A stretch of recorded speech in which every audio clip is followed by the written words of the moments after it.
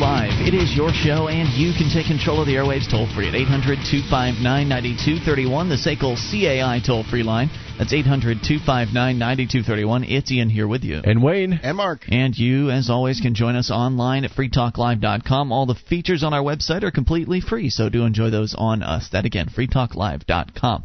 Going to start things out tonight with a guest. As you know, we don't do them very often on the show, but from time to time we find outstanding personalities and interesting people that deserve to be shared with you. And this is someone who we've read his writings on the air before, but this is actually the first time that we've actually had him on the air with us. So I guess it's about time. And many of our listeners have been clamoring for it. So consumer demand has won out yet again. And welcome, Stefan Molyneux, to Free Talk Live.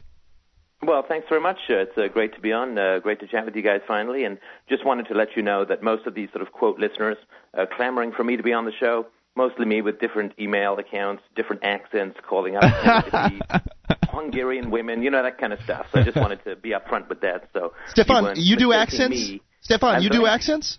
I was an actor when I was younger. I spent 2 years studying at the National Let me hear your cowboy. Canada, so. Sorry? Let me hear your cowboy. Oh, Lord. Let's start off with something like that. Yeah, great. Okay, well, which state do you want? Because, the cowboys are different to each state. You can pick. Oh, he's stalling. Don't listen to him. Do you think? Is it that obvious? Yeah. What a great way to start a nice intellectual conversation, Mark. Thanks for that. Well, he said accents. I'm sorry. Intellectual isn't my strong suit, Well, the reason, I guess a lot of our listeners, we've got a bit of a crossover here because Stefan, if you don't know, is also a bit of a talk show host. So I guess you don't really host a talk show. I don't know if that's really even accurate to call your show that. Is it? I do a show on Sundays, which is like a conference call on Skype. But no, it's not like a radio talk show. It's mostly me. And then like once a week, I'll sort of have people come in and we'll go back and forth. You do have a talk product. It is not talk radio per se. It is Stefan, and the product is Free Domain Radio, which you can actually access at freedomainradio.com. And of course, there's more than you've got the message board, like we have a message board, and actually you actually do video podcasting in addition to audio podcasting as well. Do you find that one is more popular than the other?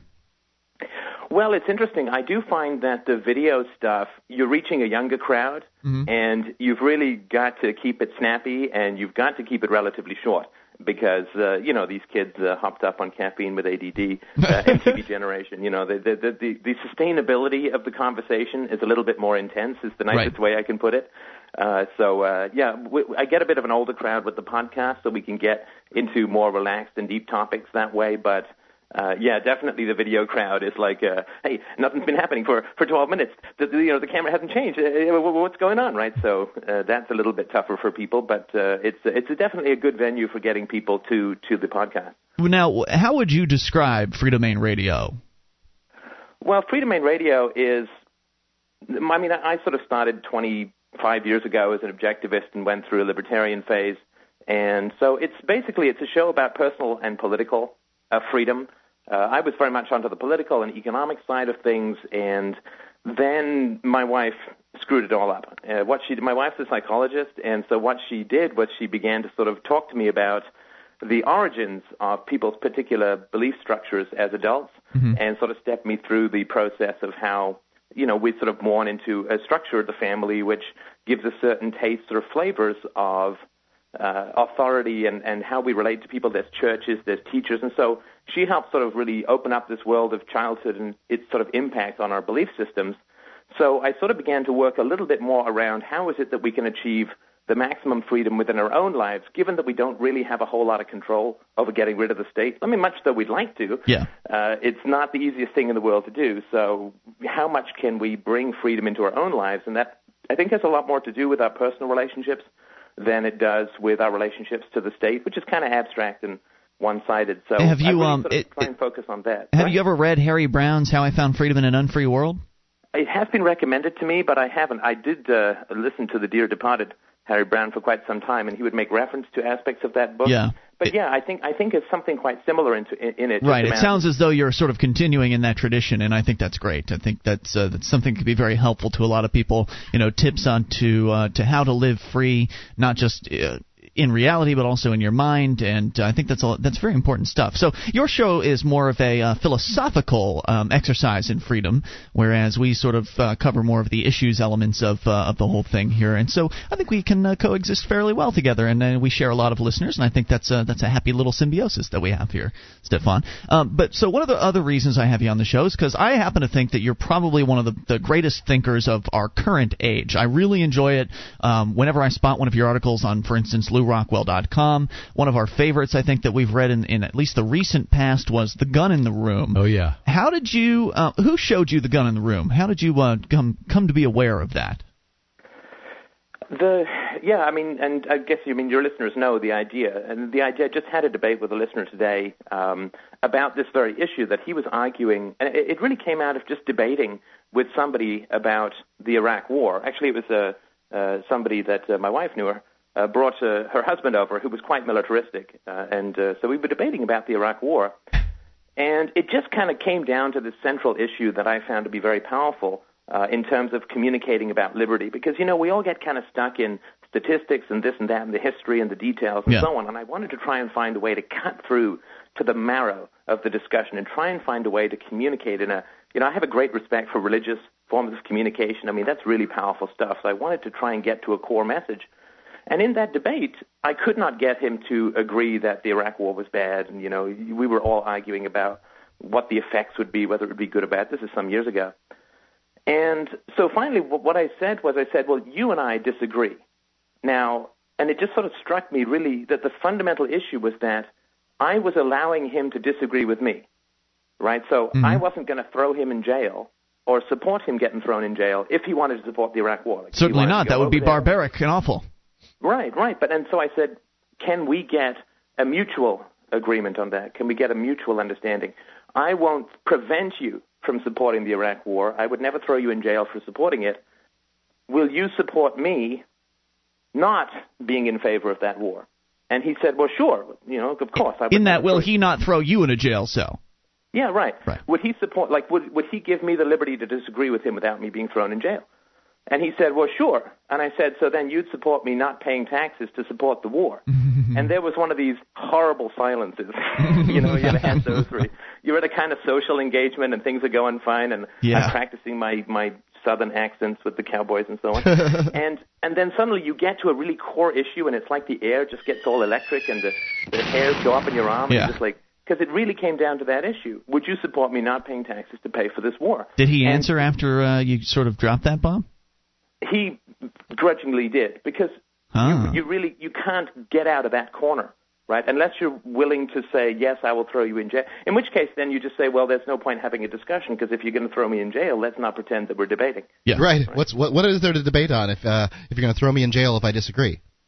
Right. And I think that one of the things that libertarians do is we engage in this process of debate, and we're kind of, we're like the traumatized kids with the alcoholic dad, like there's this big elephant in the room called the state and the gun, and am I going to get thrown in jail? And I think we don't as often as we should just ask that basic question.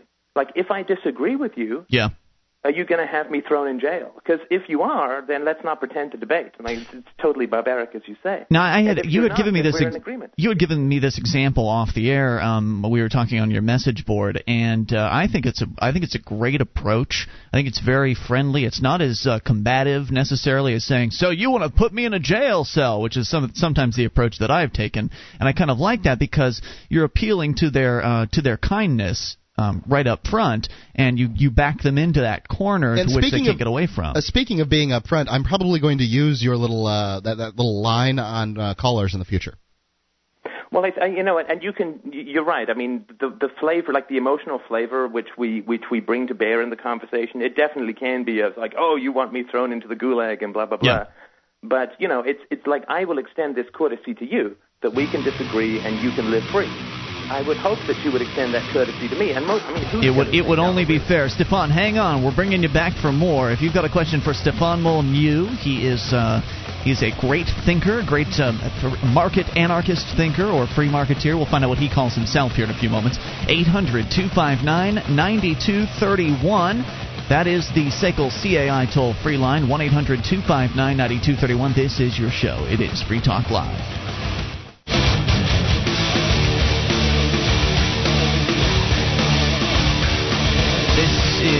Talk Live. It is your show, and you can take control of the airwaves toll-free at 800-259-9231. That's 1-800-259-9231. You can take control of the airwaves, bring up whatever you want, though we are in the midst of a guest at the moment here, and we're going to get back to that here shortly. And by the way, you can join us online at freetalklive.com. Lots of features on our website. All of them are for free, and that includes live streams. There's a broadband version of the show and a dial-up version as well, both waiting for you for free at freetalklive.com.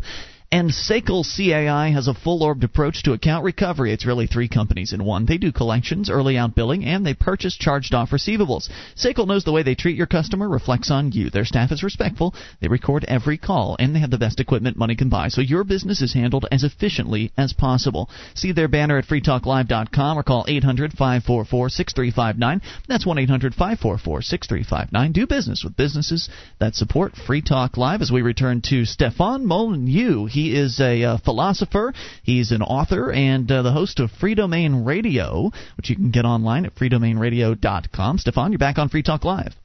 Thank you very much. So we've been covering just a variety of different things, and I have a number of questions that I would like to ask you, but I also got two co-hosts in the studio here, so I want to give you guys the opportunity to ask Stefan some questions here. Of course, we'll take calls if you've got them at 800-259-9231. Stefan, what kind of reaction do you get from your podcast? I know you do an audio podcast on your way to and from work. Is that correct? You've got a long drive and you just record it in the car. Do you get distracted when you do this podcast? I'm just wondering, what's it like? What kind of response do you get? How many people listen? That kind of thing. Well, it's sort of hard to track the internet stuff. I had 210,000 media views last month. And I think it's tracking around 25,000 listeners, so sounds good. It's not too bad. Yeah, it's not too bad at all. Tuning in. It's not bad. I think a lot of people are tuning in just to find out what's going to happen if I ever get pulled over. I don't because it's a video podcast in the car as well. Like I have my webcam on there. Yes. And so people think that's dangerous. But of course, I've got the recording, so nothing bad's going to happen, right? So, I've seen that before. What possessed you to start doing that with video in your car? Well, I wanted to reach the people who are on YouTube, right? I mean, there's lots of people who don't really go to podcasts because they're sort of sitting after school or whatever. So I just sort of wanted to get to that. I actually, just sort of a minor correction, which there's no reason you'd know anything about that, I quit. Like I gave up my career, right? Okay. So I'm now a kept man. My mistress is my wife and the muse philosophy. So I've actually quit. Like I was a software executive for many years, kind of founded companies, grew companies, sold companies, and now I'm sitting there grubbing away on a microphone and couldn't be happier. So I've actually quit and gone full-time because I'm sort of like you guys in a lot of ways. You have a lot of donations, and that's sort of the way that I operate too. So you're making the reaction's you're getting enough positive. money to be able to do this full-time, quote-unquote, professionally, that kind of thing? Well, I mean, some money professionally. I think you guys have it more down than I do, but I think that it's definitely a pay cut. I mean, it's software. It's like a fire hose of money, right? Are you feeding yourself with the with the donations? Yes. Okay. Actually. Wow! Congratulations. We're not there yet. You're covering. Speak for yourself.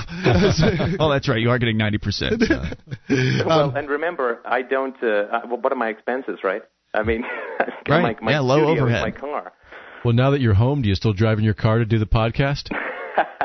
No, I picked up a little portable recording device that lets me record from a microphone into MP3 format. I actually go for walks and hikes and podcast there and scare the livestock with my renting. Huh. Now, all right, so how would you define yourself? I sort of labeled you as perhaps a market anarchist or free marketeer. I think some alternative terms would be anarcho-capitalist or voluntarist. Do you have a favorite, or do you try to stay away from labels? Well, I think labels are inevitable, but they're always very tricky because labels limit, in a sense, as much as they reveal. So when you say anarcho-capitalist, people just think that, I don't know, like you want to sell motorbikes with machine guns to people who don't respect the law or something. Like, I just don't know what that means. You mean we don't? Yeah. Well, no, that's the second hour, right? But, so, we have a new sponsor I'd like to announce. Harley machine gun. But no, I like the term philosopher just because it sounds fairly elevated, and it really is around the search for truth, right? I mean, market capitalism or market anarchy or anarchism, whatever you want to call it, that's the result of the methodology of rationalism and empiricism. And so you don't want to identify yourself with a result. Like Einstein didn't say, I am a relativist. He said, I am a scientist, right? And the theory of relativity was one of the conclusions that came out of that methodology. So I love the methodology of philosophy. One of the conclusions is, voluntarism, market anarchism, the free market, and so on. So I don't like to sort of identify myself with a conclusion, but rather with a methodology, because it's much more flexible and powerful, I think. That makes sense. I'm happy to call you a philosopher, but if you had to pick a label, which of those four would you prefer? I'd stick with philosopher, I think. Very good. Because that way I can snare people in my webs of logic before they find out where I'm leading them. That makes sense. That makes sense. And something else I wanted to cover about your show and what you're doing as far as creating audio and video content on the Internet. Do you feel like, you'd mentioned to me that it took you, I think, something like 20 years to get to the point where you're at today as far as philosophically, just the progression of rejecting the state and, just that whole progression. Took you some time to get there. It's taken me at least 7 years to get to where I am today, and arguably you know a heck of a lot more about philosophy than I do. I'm just a government school graduate. So do you feel like shows like ours and yours are helping fast-track people? I sort of feel that way. I feel like we're helping people jump over a lot of the hurdles that we might have struggled with in the past, and really helping take them directly to the conclusions that we've ended up making. Do you get that impression from your show, the people that listen? Well, I think so. Certainly I think so, and I think that an appropriate analogy, if it works for you, is something like, I like to think that what we're doing is sort of like medicine, right? So the first guy to figure out that maybe penicillin might be helpful in fighting infections or whatever, fighting bacteria, he had to jump through all these hoops. He had to test on all of these, test on rats and all this kind of stuff, and eventually after 10 years he tested on people and so on. And so what we're doing is, when we have to sort of carve our own way into figuring out what's right and wrong, what's true and false, we then sort of prove it. And the way that we prove it, in my view, is in our own lives first, right? That's sort of why I focus on the personal freedom first. Mm-hmm. When you've got personal freedom in your own life, you become much more irresistible, I think, in terms of communicating about freedom in a political or economic sense. So I think that ethics and knowledge and truth is a kind of technology, right? And if you're a doctor in the 19th century and you don't prescribe antibiotics, you're not a bad doctor because they're not invented yet. But now, if you don't do it, you are a bad doctor because it's common knowledge. So I think that we're sort of the icebreakers, and then people can paddle upstream a little bit with the sort of ice broken along the way. And I think it does get easier every time we communicate something in a sort of impassioned or positive or clear way.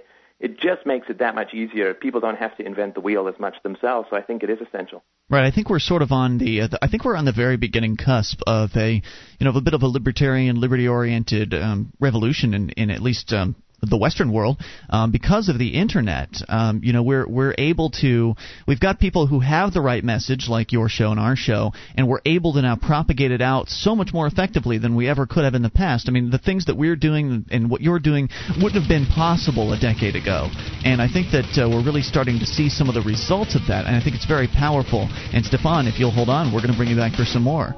800-259-9231 is the SACL CAI toll-free line. If you've got a question for philosopher Stefan Molyneux, I think he's one of the more talented thinkers of our time, you can get on the lines and ask it, because he's here. 1-800-259-9231.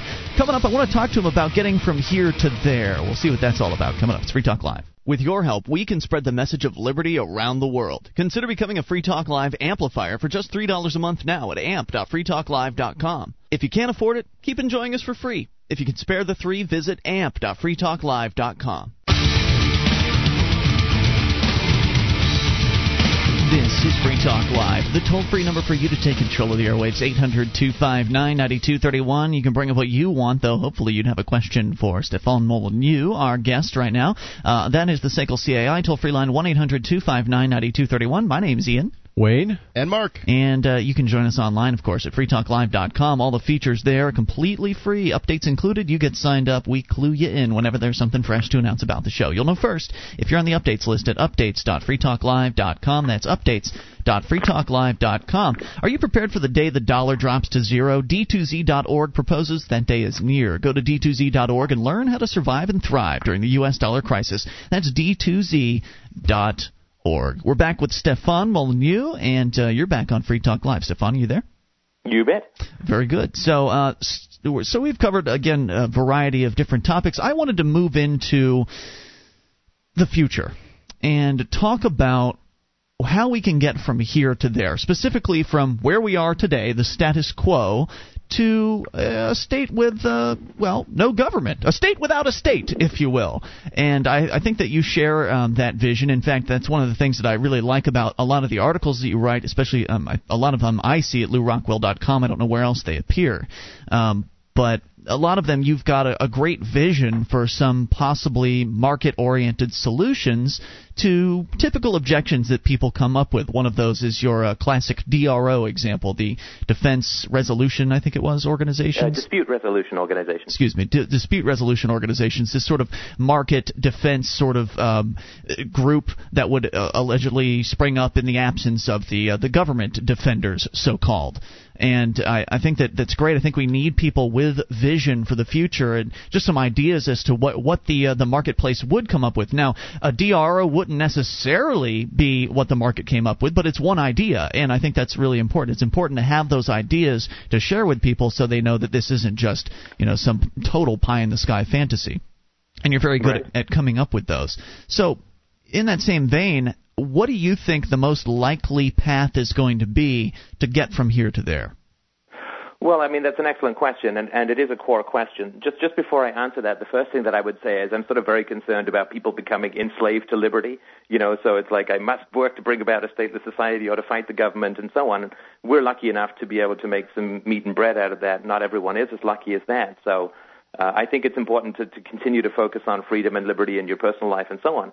Absolutely. And I want to point out that I completely agree. If you don't have your personal freedom first, you shouldn't be out there putting your freedom on the line to fight for others. I totally agree with you. And I've found my personal freedom, so at this point, I'm fighting for everyone else's freedom. Right. You know that thing, you're on the plane and they say, if the oxygen mask drops down, you suck the air yourself before helping the person next to you. That's sort of the way that I see freedom. But the way I think it's going to come about, I have sort of the long view and the short view, and I'll just very briefly talk about those, starting with the short view. And the short view is that, as you know, the sort of international financial system based on the U.S. dollar is going through some rather exciting tumult. The U.S.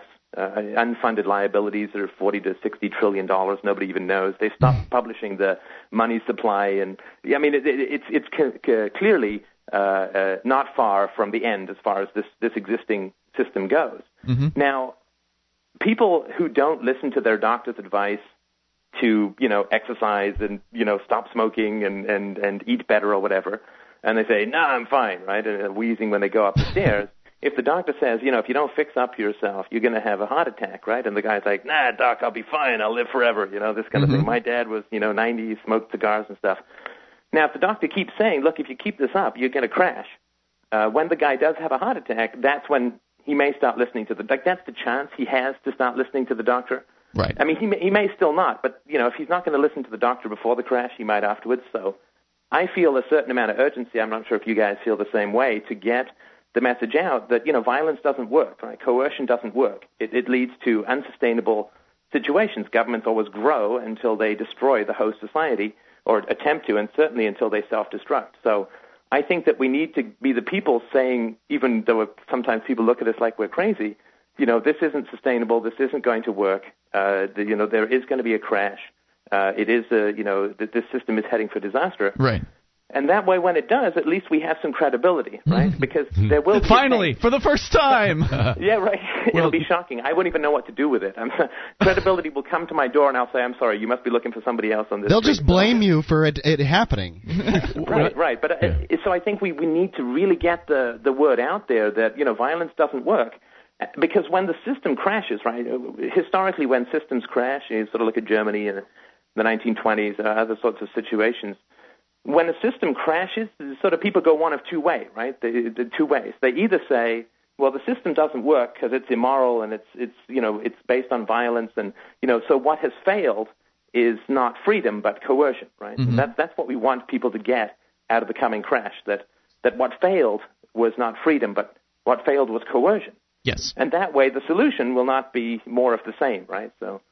But of course, it could go the other way, right? Where people say, well, freedom was given its chance, the free market was given its chance, the same way that they thought in the Depression, right? They thought that the Great Depression in the 1930s was the result of the free market. Of course, it wasn't true at all. And so the solution was more government. If we can get people to really understand that the violence, the gun in the room, the coercion at the root of the government is what's causing all these problems, then when those problems come to a head, I think that people will say, well, so the solution has to be less. So I think there's going to be that short-term view, and the longer-term view is, better parenting. We've got to get our kids out of public schools so that they don't grow up with this really distorted view of authority and society and so on.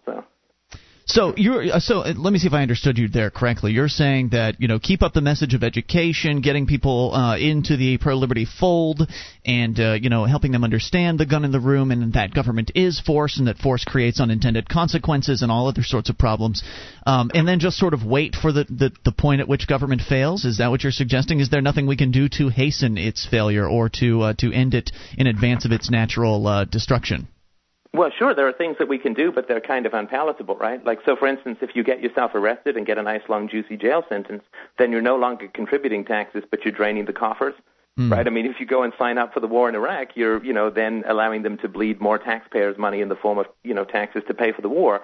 There's lots of things that you can do to hasten the government's demise along, or if you want, you can pay lots of extra taxes so they can use the money as leverage in the international markets to get further into debt.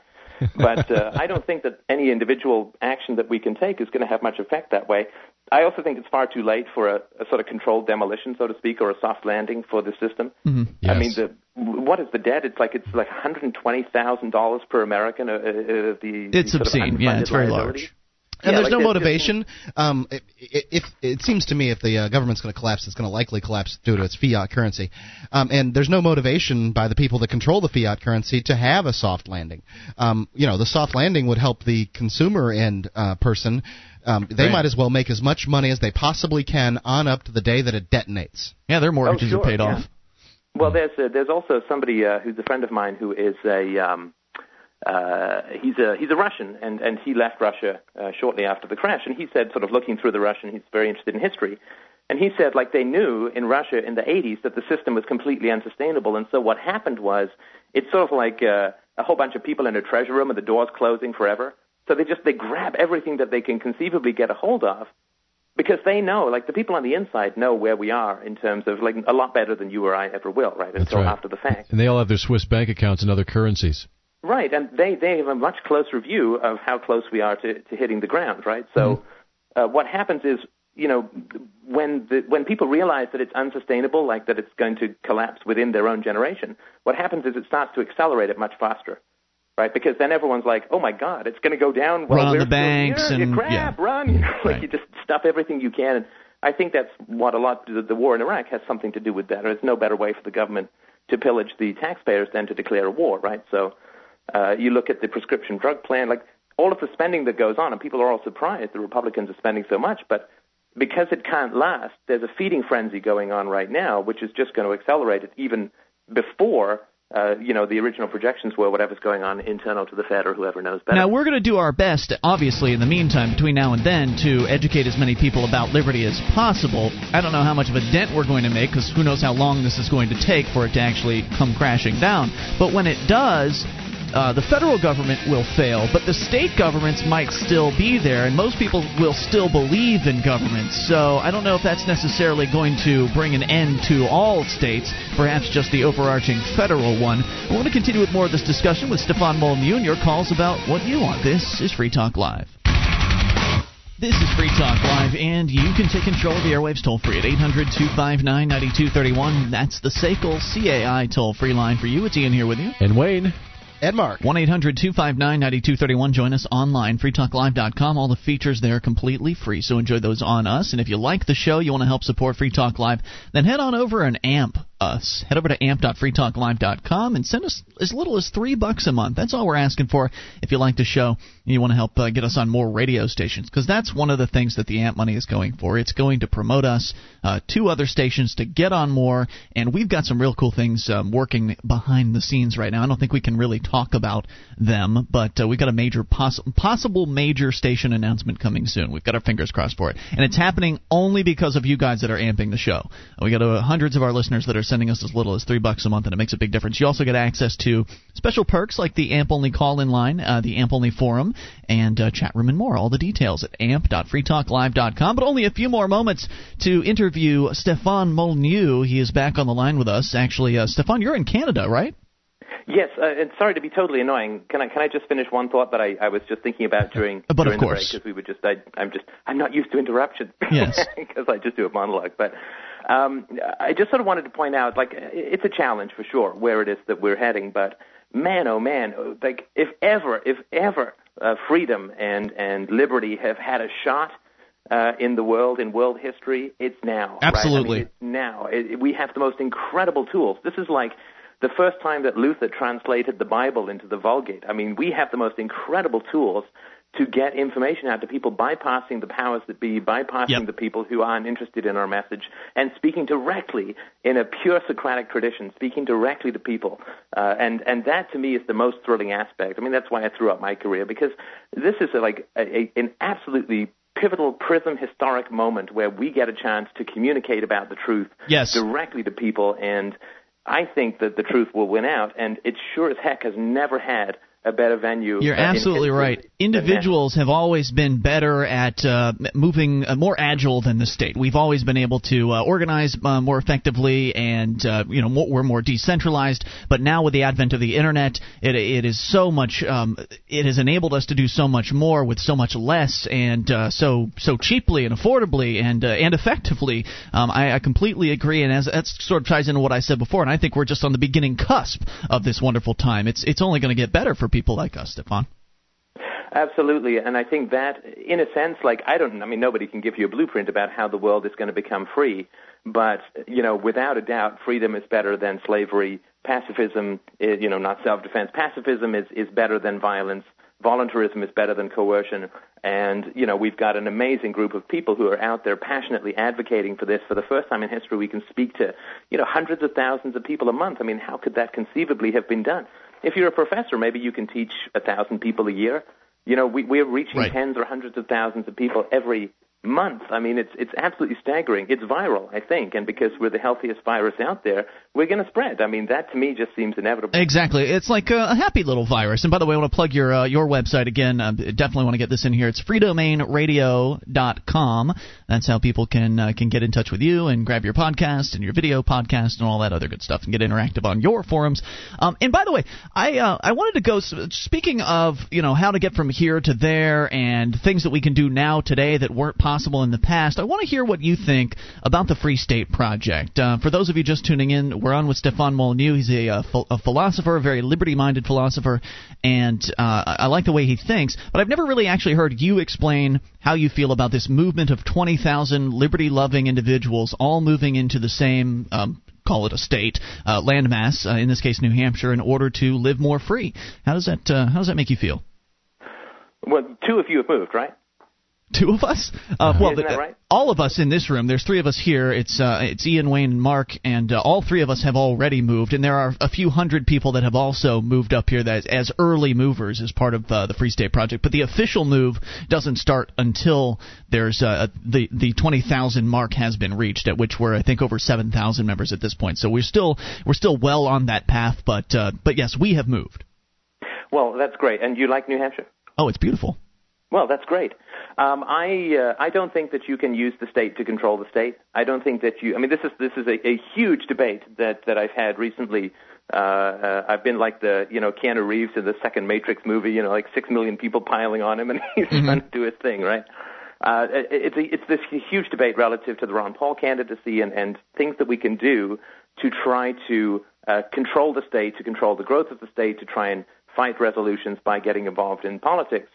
I love the idea, and I spent many years. I actually tried to found a political party up here in Canada, then realized, of course, just what a mess that is to try and get anything achieved. Right. I love the idea of the political solution, but just looking at it sort of as sort of coldly and empirically as I can, objectivists, classical liberals, libertarians, anarchists, you name it, have tried to use political means for the last 150 years to control, restrain, minimize the growth of the power of the state.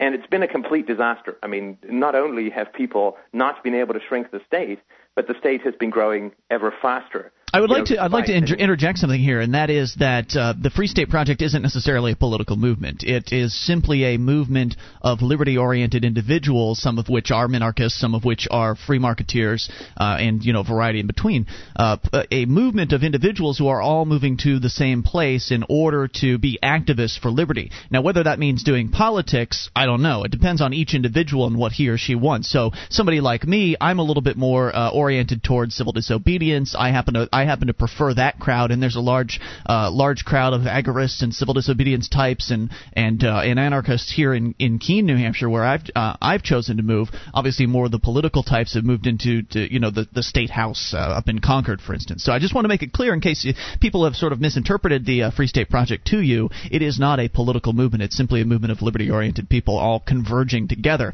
Now, if you've got it based on that concept, just the idea of, okay, well, I agree with you that over the past several decades, the liberty movement's been an utter abject failure for the most part. But I think that one of the reasons why it's been such a failure is because we've been so spread apart.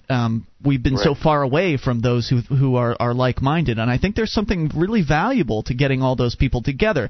And I'm kind of with you, Stefan. I don't know if anything's really going to come from all the political stuff.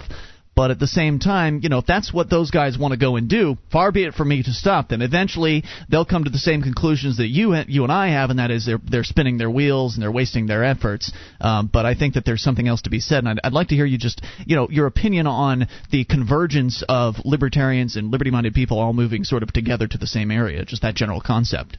Right, and thanks for the correction. I thought it was more focused around trying to gain control of the legislature. But look, surrounding yourself with liberty-minded people is essential. Doing business with people who have the same basic approach to, values have a huge impact on one's social life, one's love life, your life as a parent, your life as a child to your parents. Values have an immense, enormous, fundamental impact on the quality of your relationship. So the more that you can surround yourself with people who have, you don't want to say the same values, because you can't photocopy anybody, but at least the same basic values, right? You don't see a whole lot of scientific conventions, including people who, read the movement of atoms from Ouija boards, right? You try to get people of like minds together so that you can not keep having to rehash over the basics all the time. So, I think it's a wonderful thing to surround yourself with as many people who have rational values as possible. Also, how do you feel about using the government's cloak of legitimacy against it? We all know that there are these people out there that believe in government, and they have their elections, and they do their government thing. And the vast majority of the population still is operating under this belief system. So while the population still believes in the government because of its cloak of legitimacy, how do you feel about, and I don't think that you would actually get involved in this, but I was pretty burnt out on politics down in Florida, but I figured, you know what, I'll give it one last shot here in New Hampshire before I completely disassociate myself from it. And so what we're doing here, for instance, is we're running some candidates in the local municipal elections simply for the purpose. If they win, then that's good. We'll try to cut down the size of government. But there's a tension given to these political campaigns. You can talk about Ron Paul too, as well, in the same sort of vein. In that, is it possible that, or do you feel like it's at least effective to some extent to utilize the system for its promotional ability, because the news media pays so much attention to it, to run those candidates, to spread these ideas? Yes, you're still using the system, but otherwise, if you didn't use the system, then you wouldn't be they wouldn't be paying as much attention to you. There's a chance that people wouldn't come across your message. For instance, I wouldn't have come across libertarianism had it not been perhaps for Harry Brown running as the Libertarian presidential candidate in the year 2000, and look at all the things that I've been able to do since then. You see where I'm coming from? I absolutely do. And as far as communication goes, I think that if you can get a consistent message of, against the pro non-aggression principle against the initiation of the use of force, if you can get that consistent message out, whatever you have to do, if you've got to hide in the hat of the Pope and wave a little flag, that seems to me a perfectly acceptable way to do it. The problem is, of course, that if you're running for office, you are implicitly legitimizing a system that, at its fundamentals, is completely evil. That's why I'm not running for office. Myself, right, I can't bring myself to do it. I couldn't live with myself that way. We're out of time, Stefan, but I'm sure we'll have you back. Well, thanks. I really, really appreciated the chance. It was great to finally chat with you guys. Thank you for coming on the show. We appreciate it. Hour number 2 is on the way. This is Free Talk Live. You take control. Would you like to help others find Free Talk Live? You can help us advertise, market, and promote the show at amp.freetalklive.com. Consider becoming a Free Talk Live amplifier now for $3 a month and get some cool bonuses at amp.freetalklive.com.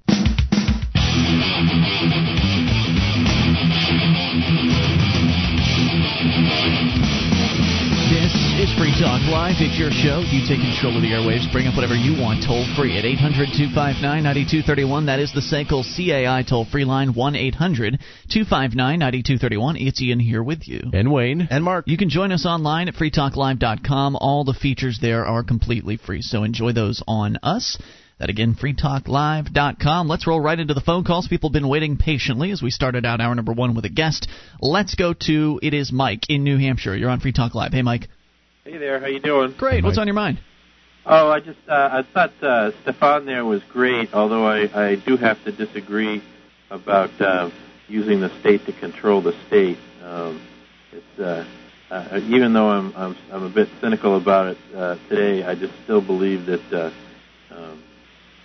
it's not a matter of the state controlling the state, is that it's a matter of using the state to limit the people who want to take away all our freedoms. The whole point of like a constitution is to say, these are your rights, you can't go there.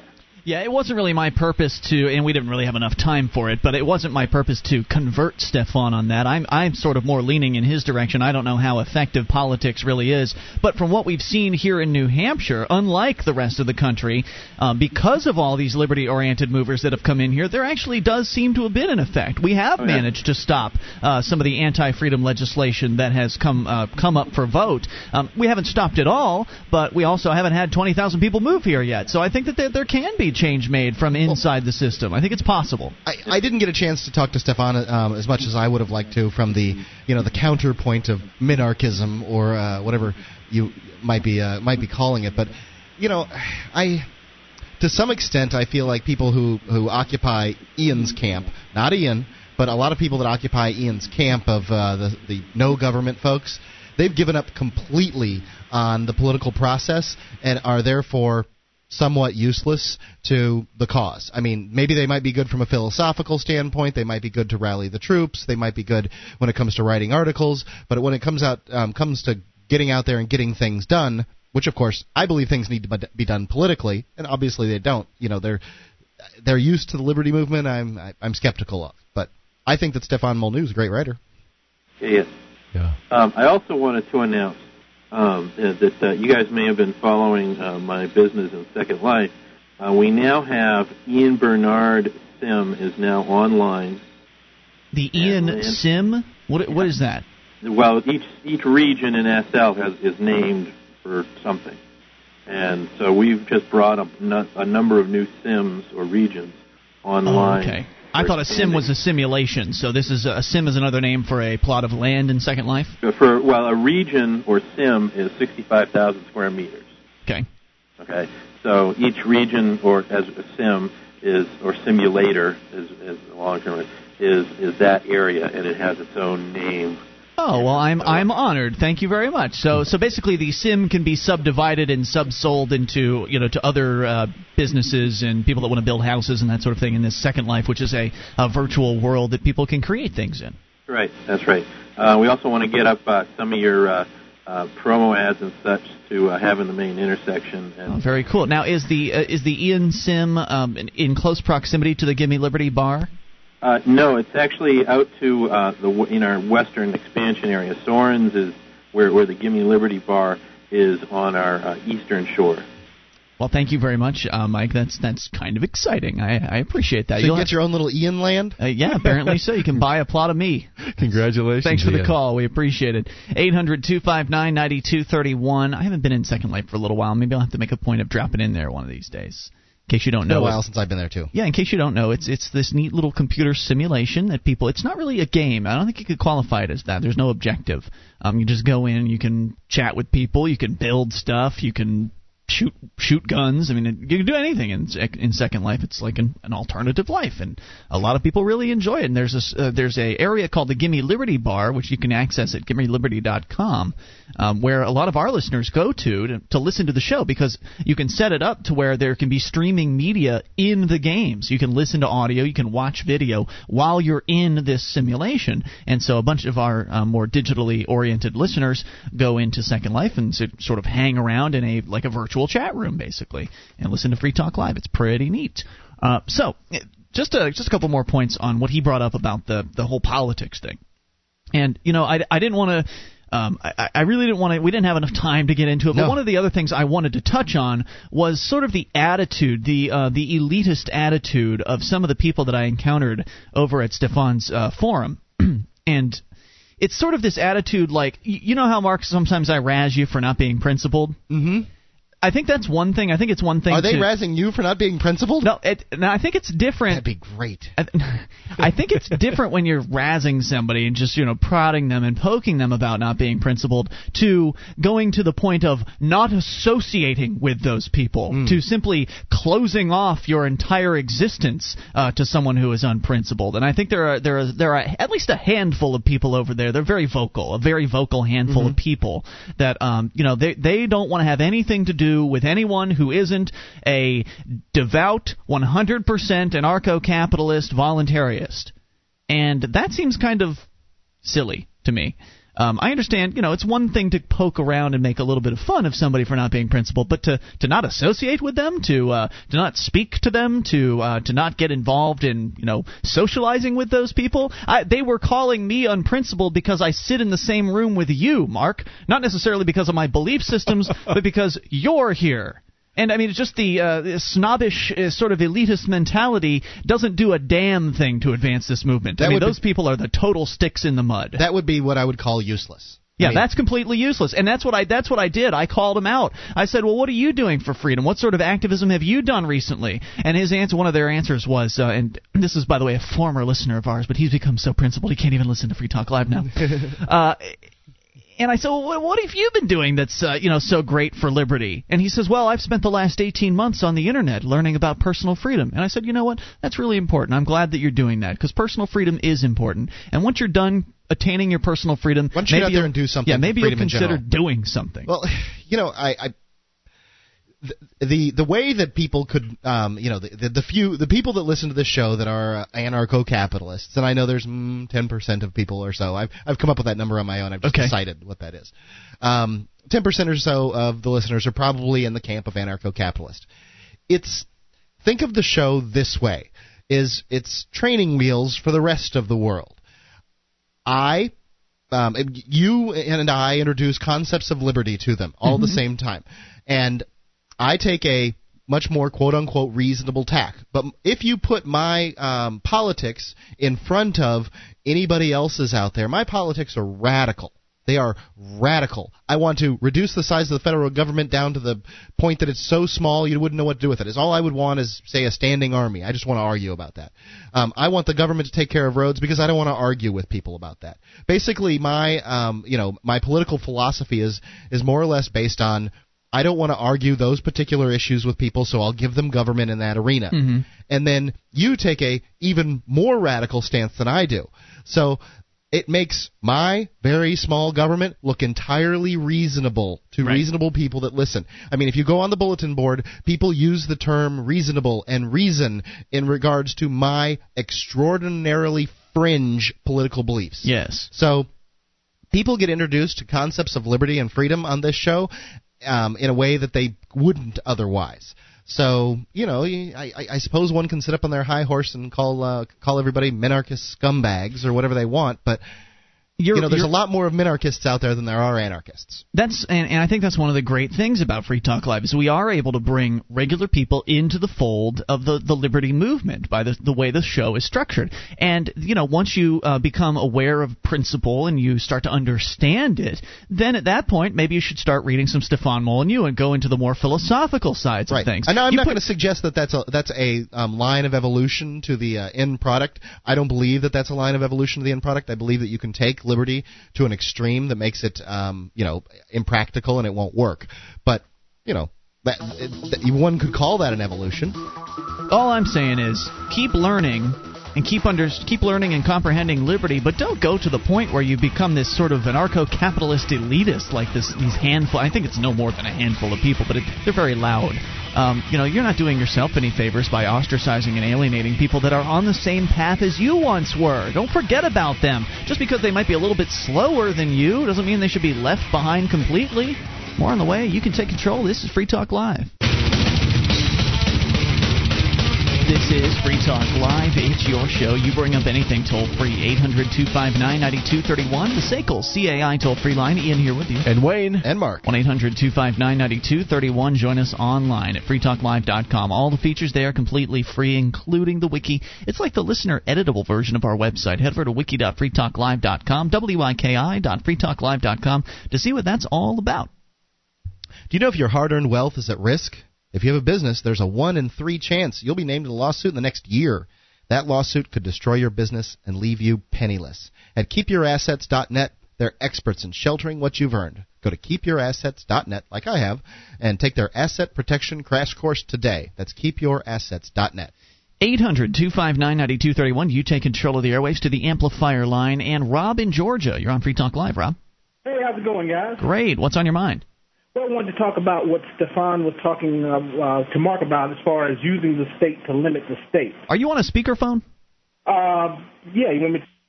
If you could unspeaker the speakerphone, that would be just fantastic. How is that? That's a lot better. It's better, much more crisp. Mucho. Alrighty.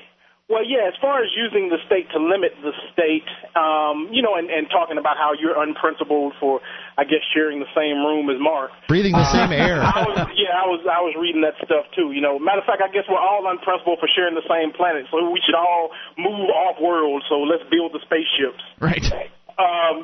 But, I do agree with Stefan as far as you're not going to really be able to use the state to limit the state over any sort of long term because it's founded upon a false and criminal idea.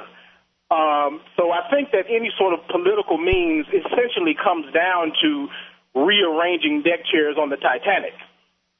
However, that being said, if I were on the Titanic and rearranging deck chairs might actually be able to alleviate someone's suffering, I would probably still rearrange the deck chair. Now, if I could take your analogy one step farther, of rearranging the deck chairs on the Titanic, when the Titanic does go down, like our government, you'll be stuck in the icy cold water and drowned to death.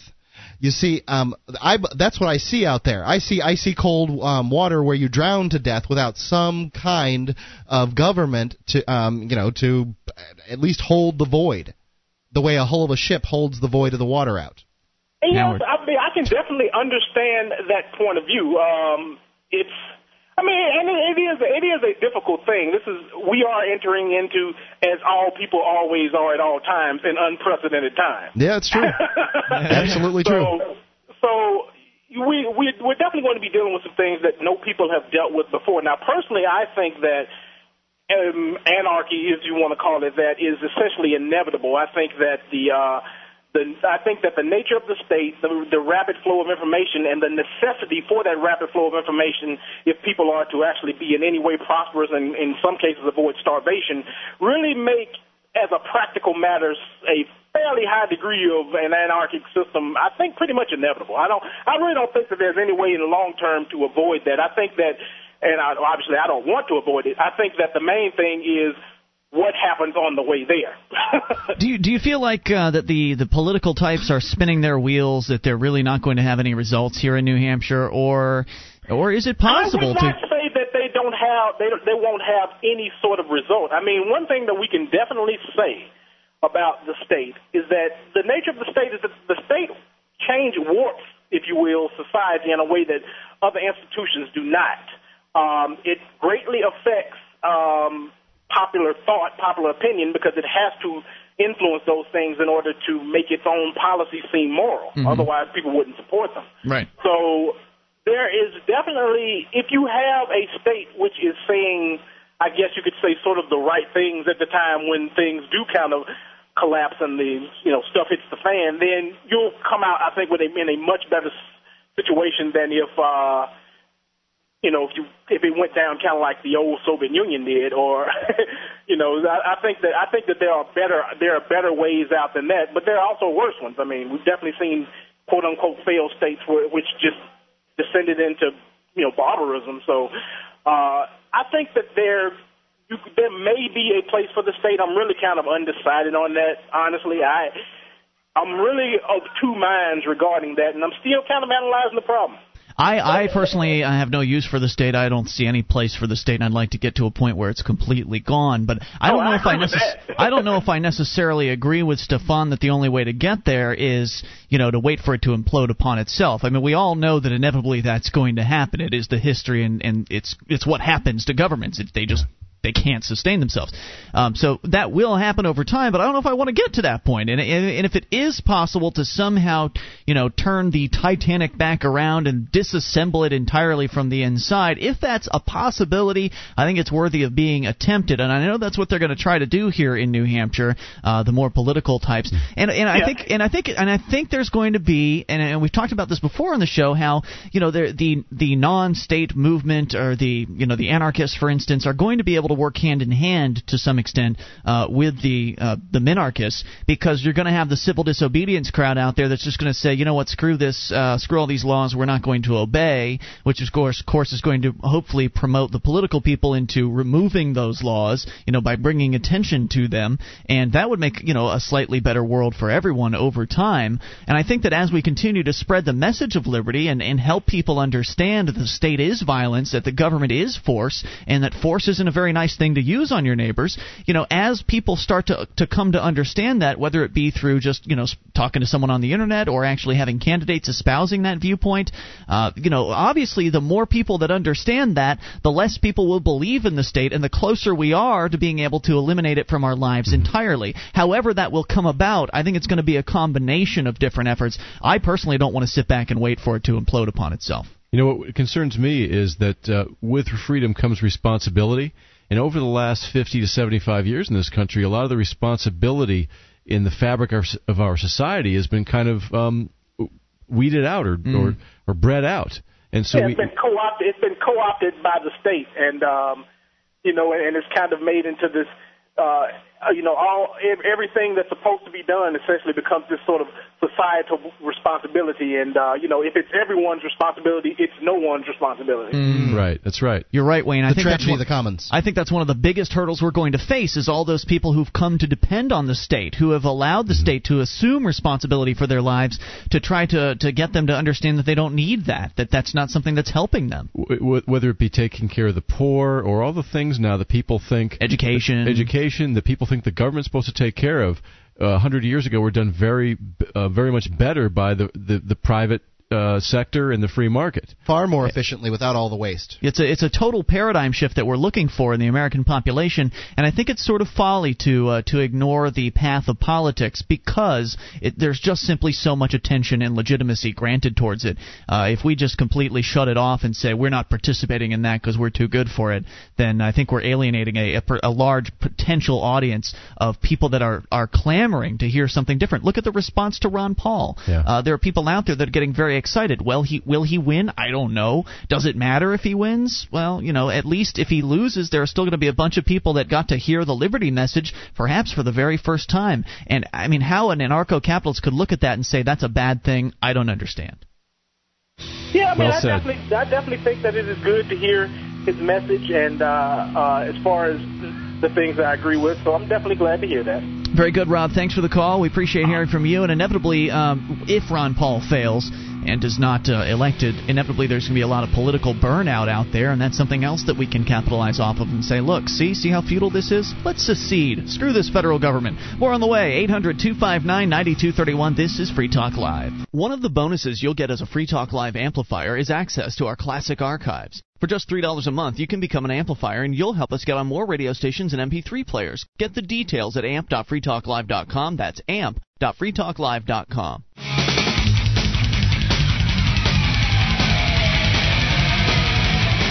This is Free Talk Live. You take control of the airwaves toll free at 800-259-9231, the SACL CAI toll free line. Ian here with you. And Wayne. And Mark. 1-800-259-9231. You can join us online at freetalklive.com. All the features there are completely free, so enjoy those on us. And that does include archives and entire year's worth of the show for your downloading convenience. Just go and get them for free at freetalklive.com. Pop quiz. What do Washington politics and libertarianism have in common? Yeah, very little. The Prometheus Institute at readpi.com is looking to make a real impact in Washington, not in 40 years, but right now. To find out what makes the Prometheus Institute different from all of the other flat-water political think tanks, visit readpi.com. As we continue with the phone calls, let's go to Ron in New York. Ron, you're on Free Talk Live. Hey there. Good evening, gentlemen. What's on your mind? Hey, gentlemen, speaking about national government, this evening the House of Representatives pulled probably a very what is a political dirty trick. They passed a piece of legislation which has been retitled. It was done over the weekend in a backroom deal with John Dingell and members of the NRA and I guess some other concerned members in the House. And it was formerly H.R. 297, which was introduced earlier this year, but there was a tremendous outcry against the bill. So they actually repackaged the same bill with microscopic difference, and it's called 2640. What is it? Yes, H.R. 2640. I don't care about the numbers. What is it? Oh, okay, sure. H.R. 2640 is on the face of it, but believe me, the devil is in the details. That bill deals with compelling the states through economic pressure to report things to the National Instant Check System, which is the system that's utilized before someone purchases a firearm. Okay. They want the states to report information as it relates to certain categories of crime, in particular what is defined or what they refer to as a misdemeanor crime of domestic violence, and mental hygiene or mental health records. Now, the problem with it is the details in that bill require that the state reports offenses that are so trivial and so petty that they do not rise to the level of disabling under the laws of those states, and they would also require that any contact, whether it actually resulted in what we would call formal adjudication of mental defect, in which someone is afforded due process, and by that I mean an attorney, the right to present witnesses, challenge witnesses that are against you, and so forth, even in hearings that you might refer to as kangaroo court type hearings. That information now has to be digitized or electronicized, however you'd like to refer to it as, and reported to the FBI database at NICS. Now, this thing was done in a bum rush, on a fast track, and in a dark corner, and with the collaboration of the NRA. So you're telling me that this is like a response to the Virginia Tech shooting, for instance. Yes, you're saying that they're going to make it so that even the most innocuous of so-called mental health issues will now have to be reported to the federal government? Yes, that's correct. Can you give me an example of one of these innocuous things? Sure, I'll give you an example. If you look at the text of the bill, it not only requires courts, which, we understand that a court is a very formal legal setting, but it would also require any other state agency to report any situations like this. So you could have, and this is just one of many examples, I don't want to limit it to this, you could have employees' assistance programs now reporting things about its employees maybe who went and got some treatment for minor depression, marital problem, whatever the case You're right. may What be. about marital counseling? I mean, I think Yes, sir. A great deal of couples go to a psychologist before they get married in order to see, do you think this is going to work? And would that be considered some kind of mental health problem? Yes, gentlemen, particularly if, as I said, and I use the Employees Assistance Program as one probably fine example, but there are probably several others as well, would fall into that category. And so then these things would show up when they run a background check for you to go and purchase a firearm, thereby denying you the access to the firearm. That is correct, gentlemen. Oh, my.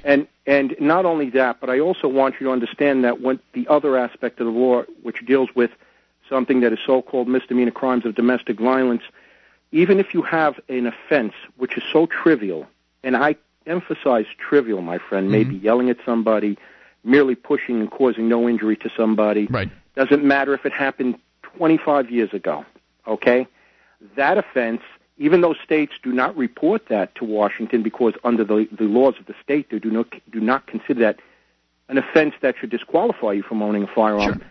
The federal government now wants to, I believe the word is subsume that information and then use that also as a basis. So to get all the old information, to sort of grandfather in all of the old statistics and information. Well, not just old, even anything that's old or ongoing, if the event happens today or if it happened 20 years ago. And this was done with the complicity of the NRA. Once again, yes, the NRA selling gun owners down the river. Gentlemen, I like to say this, and I think there's probably some portion of your audience who may be involved with the NRA, and I'll confess, sir, that I am a life member of the NRA and have been a member of that organization for more than 30 years. But the organization, in more recent times, and I would say somewhere between 5 and 10 years in the history of that organization, has become, it has had its gates seized. That's right. And it has become a false opposition organization. Yeah, it's become infiltrated. Yes, it's infiltrated by people who are political and actual, in some cases, entertainment luminaries. Its executive board does not even remotely resemble its rank-and-file members, and the organization no longer represents your interests. The NRA has been the prime mover in this, in a back room with John Dingell. I happen to be familiar with this man for many, many years. I could care less. Another politician, but you betcha, with a capital P. Hold on. I want to jump in. When you think about these things, I mean, it's on its surface it sounds good. That's right. Let's keep guns out of the hands of wife beaters and crazy people. But when you start talking about domestic disputes, a lot of people out there have had domestic disputes, even where the cops have been called, and that's ridiculous to keep them out. I'm sorry to interrupt you. Or even, as I said, an employee who, let's say, works for whatever, the New Hampshire Highway Department, whatever it may be. You pick the agency. And they go to an employee's assistance program because they're having a little depression about whatever, death of a child, problem with a marriage, a little financial trouble, you name it. That now is put into the category. In other words, and I'm sorry to interrupt you, but they took the Cho incident, they made it the spearhead, the facade, the poster, all right? I think the term is a canard. And they used that canard, and they put all kinds of other intricate negative aspects in the detail of the legislation, and they sailed it through, trying to harmonize everything with Cho. In other words, anyone who has a domestic problem, as you've just said, he equals an evil person like Cho. Anyone who sought any type of help, automatically he's as dangerous as a Cho. Well, the thing that I wanted to point out on this is it sounds good on its surface, like keeping the guns out of hands of felons and that kind of thing, but I'll tell you, that's not really fair when it comes down to it. I'm a convicted felon. I spent 9 years in prison for murder, and, well, I didn't do it, but that's beside the point. As far as the state's concerned, I did. And I've done my time, and I've been out for almost 10 years now. Shouldn't I be able to defend my family? I mean, do I have to? Am I relegated to a life as second-class citizen, where a burglar can come into the house and in my house and rape my wife in front of me because I'm not allowed to have a gun because I've been disarmed by the government? In the past, it's ironic you should mention that, because I don't want to digress too far, but I'm just going to address that point. I bet you gentlemen, very intelligent men, do you remember a very memorable photograph of Malcolm X with an M1 carbine rifle in his hand after his house had been firebombed? I don't think I've ever seen it. No. Yes, it's a very famous photograph. And he was a convicted felon around too. The world. Well, he was a convicted felon, but in 1965, which isn't really ancient history, it's within my lifetime, there was no prohibition against a convicted felon under federal law, and for that matter, under the laws of most states, from having at least a long gun. Well, that's the way it needs to go back to, and it seems to me the NRA is completely helpless and hopeless. I think that gun owners really need to look at the gun owners of America. We're out of time, but thank you for the call. Appreciate it. 800-259-9231. I don't know a lot about these organizations, but just the impression that I get tells me that they're a lot more pro-freedom oriented in regards to guns. Gun Owners of America, and I believe the Jews for Preservation of Firearm Ownership are pretty good on that, as good on gun freedom as well. 800-259-9231. This is your show. You take control. Free Talk Live. This is Free Talk Live. It's your show, and you can take control of the airwaves toll-free. 800-259-9231, the SACL CAI toll-free line. It's Ian here with you. And Wayne. And Mark. Bark. Well, I said, did You're you say sick. bark? It's Yes, all right. I'm sorry. He's got a stuffy nose. Bark, bark, bark. 1-800-259-9231. Join us online, freetalklive.com. You like the show, you want to help support us, then you should buy some stuff at store.freetalklive.com. The Free Talk Live multi-gadget. I really need to check in to see how many of those we have left to sell, because we only ordered 100 of them. And I know that we were well over 50% a few weeks ago, so... they're limited edition. They are 2 gigabytes MP3 player, 2 gigabyte flash drive, also a voice recorder and an FM tuner, all rolled into one little neat device with our logo on it. There's that. There's a variety of Free Talk Live clothing, like the brand new Free Talk Live ladies T-shirt, 2 different types of hoodies, the Free Talk Live beanie cap, the new version of that, and the Free Talk Live lighter bottle opener combo. Get all that and more, including the Free Marketeer T-shirt and all of our older items at store.freetalklive.com. Great way to support the show and get some cool stuff. Store.freetalklive.com. Call still there? We go to the phones. Let's talk to. It is CJ in Oklahoma. You're on Free Talk Live. Hey, CJ. Good evening, fellas. What's on your mind? Well, first I want to start off by saying that I also spent a short period of time on Stefan Molyneux's board before I came over here to the Free Talk Live VBS. Oh, so you came to Free Talk Live after Stefan's forum. Yeah. I found him first. I found his podcast before I found Free Talk Live. Interesting. And I was interested in his show, but I kind of ran into the same situation you did. It wasn't the warmest reception in the world, and I got a lot more enjoyment out of you guys' boards. And I also spent some time over at Dan Carlin's boards. He's a nice guy. Great. So anyway, my big thing was I'm working on a speech for class tomorrow about the Free State Project, and I had a question or two for you guys. Okay, sure. You get to help me with my homework tonight. Hey, we need a byline. Oh, you'll get one. You guys will be part of my source. They got to mention. He's got to credit us. Gotcha. Yes. Well, I'm doing a formative speech about activism opportunities within the Free State, and I've got the protest and civil disobedience stuff, kind of like the stuff you guys they've done about the IRS and things like that. Right. Lobbying at the House. Right. Ballot box efforts and media, you guys. Right. Yeah. And I know generally about 3 of the 4 things, but I'm not really sure about what's going on in the Free State with the ballot box. I don't hear about it too much. What's the ballot box? What voting? Well, people trying to get Free Staters elected to office, and also I don't know how New Hampshire's referendum process is set up. I checked into a local referendum. I wanted to see what it would be, what it would take in order to get a skillfully worded referendum in front of the voters here in Keene that would say that Keene can't take away a person's house for not paying their property taxes. And playing on the old woman in poverty angle, if I could. And basically, in that particular case, in Keene's case, and I think that it differs from city to city. You have to bring it before the city council, and they approve your referendum or disapprove it. And I think it's different. So it doesn't go to a direct vote of the people at all. I don't think so. I think it's different in towns though as well, because Keene is technically a city, whereas I think the rules are different. in towns. There's no technicality when it comes to city. City is simply a name that they adopted. I don't think you're right about that. No, there is nothing. Look, you and I looked on Wikipedia. The largest town is 26,000 people. The smallest city is 2,600 or something like that. Yeah, but there's some sort of different municipal organization when it comes to the city versus a town. That's as I understand it. I believe that you're mistaken. I'm not sure, and you're not sure, and so anyway. But in regards to I sound sure. In regards to other electoral situations, of course, as you may be aware, the very first Free State Project member to be elected to the State House was elected in 2006. Who was he? Joel Winters is his name. If you go to nhfree.com and Google his name, you'll probably find a variety of different threads. So that's a nice success. And the reason why there's not more of that going on is simply because the early movers are just now getting to the point where they've been here for 2 years, and they have to be here for 2 years before they can run for State House. Right.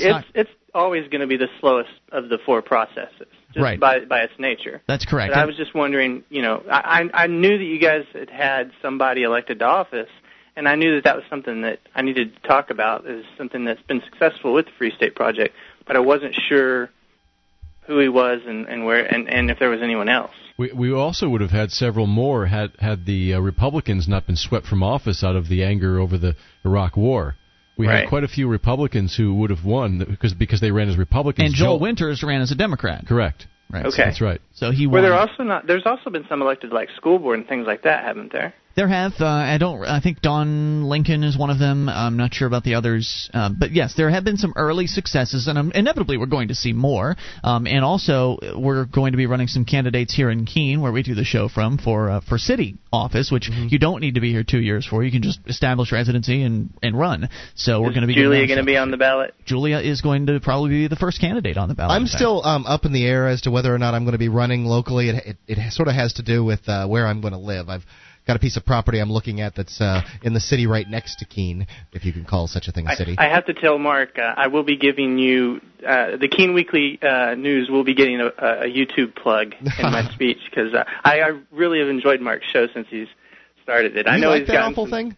I know he's gotten some flack for it, but I get endless enjoyment out of it. Okay. And the show does get better each time you do it. Okay. Great. And people can watch that, by the way, at freekeene.com. If you want to go and see Mark's television show, it's right there available via YouTube, freekeene.com. CJ, any other questions? I don't get the same joy out of doing the TV show that I do out of doing the radio show. You were thinking about throwing in the towel, too. I'm still, on the fence on it. I feel like I've gotten the comfort level in front of a camera that I'm going to get out of it, and I'm just sick of doing the show prep, reading the local people need newspaper to. All it's going to take to get Mark to keep doing it is for people to tell him they like it. Yes, I know when you first started, you got some real flack from some people on it, and it's still rough around the edges some, but I really it's good to have somebody doing that. I know that the Free Minds TV guys do their thing. Well, it's another activist opportunity, really, because as I pointed out, I don't know if it was publicly or not, but I pointed out that, hey, I'm the guy doing the behind-the-scenes stuff on the show, and there's this thread on our forum at bbs.freetalklive.com where everyone's saying,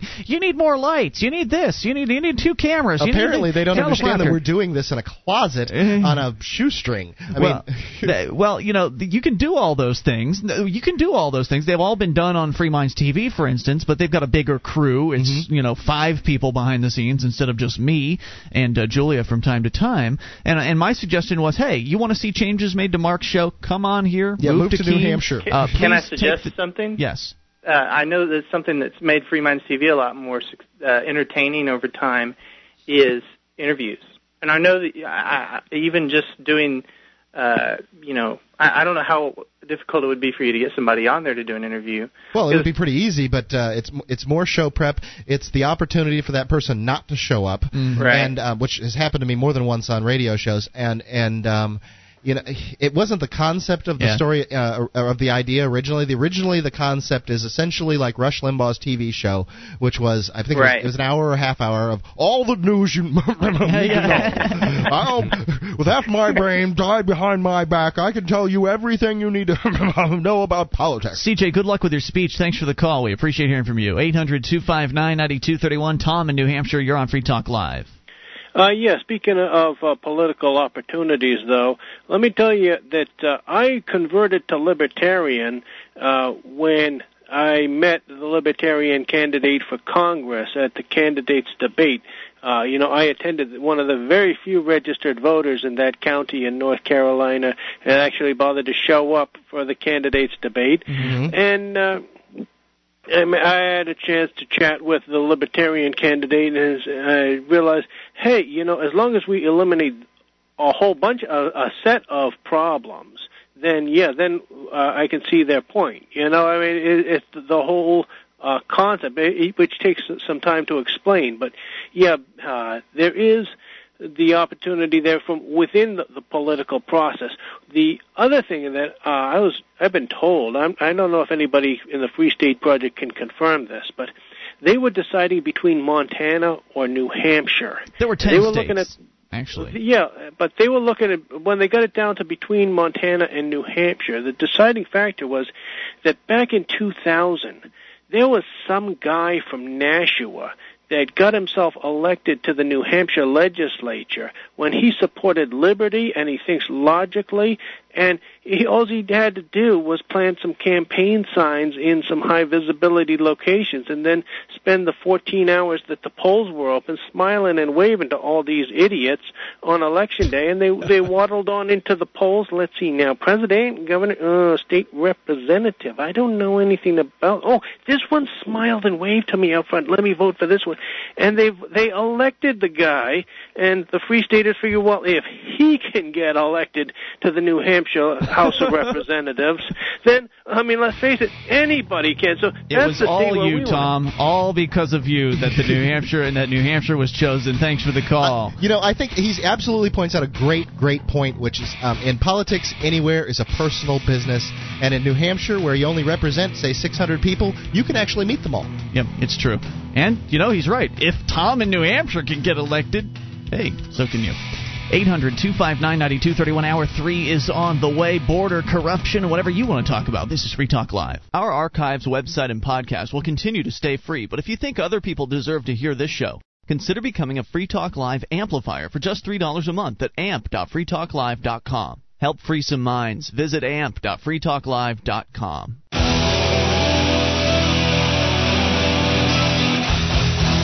This is Free Talk Live. We're launching into hour number 3, and you can take control of the airwaves toll-free at 800-259-9231. It is Ian here with you. And Wayne. And Mark. That's the SACL CAI toll-free line, by the way, 1-800-259-9231. Join us online, freetalklive.com, the place to go.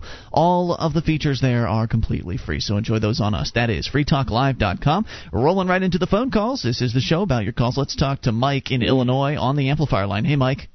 Hey, guys, I had some questions about the idea of a private justice system with a private law enforcement. Okay. I like market justice and market law enforcement. It sounds a little bit better to me, but go ahead. Yeah, that sounds better.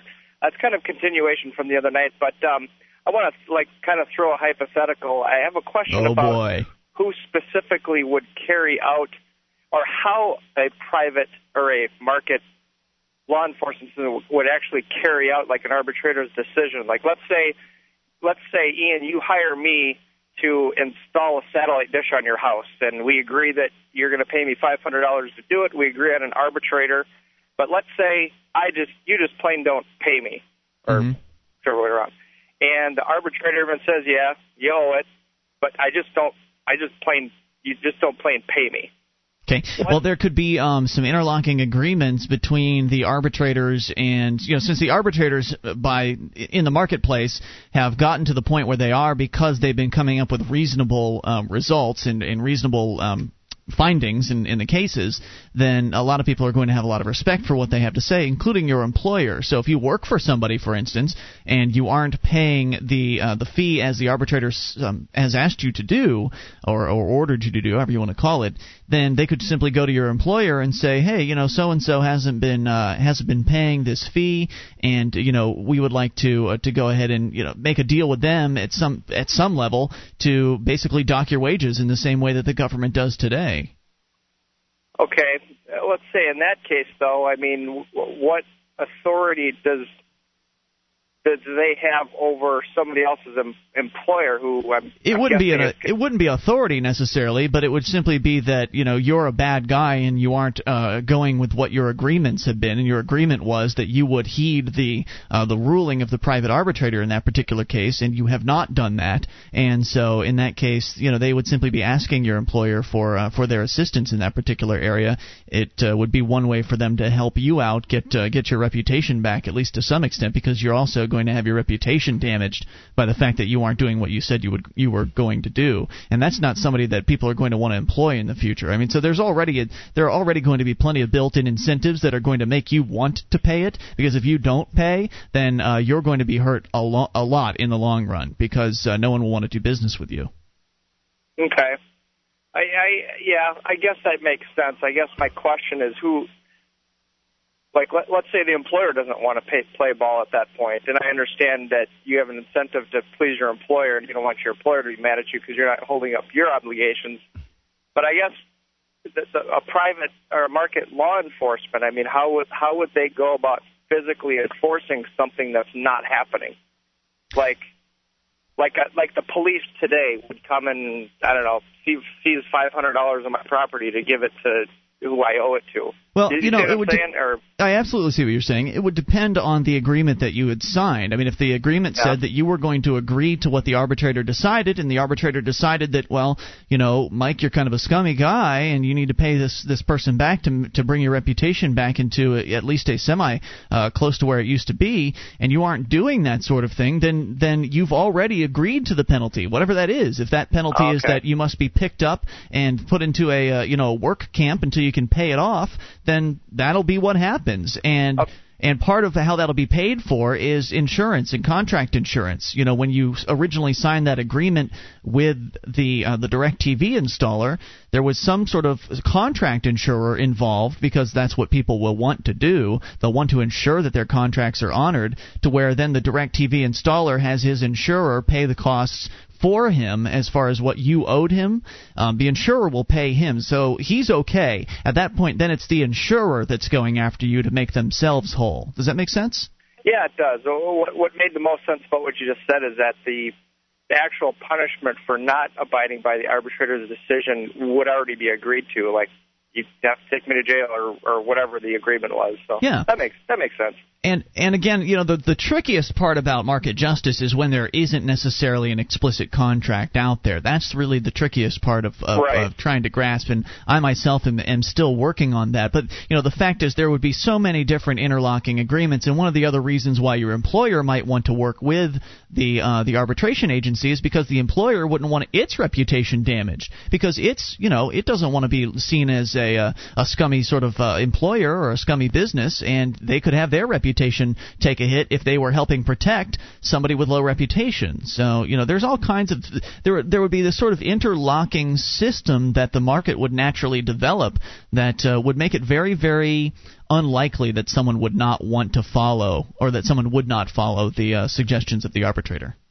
Or at least they'd follow a justice system more than they would today. So that makes sense. It's not perfect. You're right. It's not a perfect system, but damn, it sure is better than a politically motivated, unaccountable court, which is what we have today.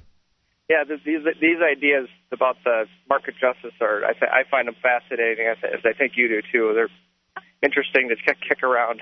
Well, I recommend The Market for Liberty. It's a great book. You can purchase it at Laissez-Faire Books. I don't know if Amazon has it, but look around for it. Morris and Linda Tannehill are the writers, and it's got a lot of these ideas, and they managed to flesh out these ideas in the 1970s, when they didn't have the internet and all these easy ways of sharing information that we currently do today. So, if anything, all of these systems are more implementable today than they ever were in the past, but they even came up with these ideas 30, 40 years ago. So, I mean, this could have been done back then. It can be done even more effectively today with open information that we have.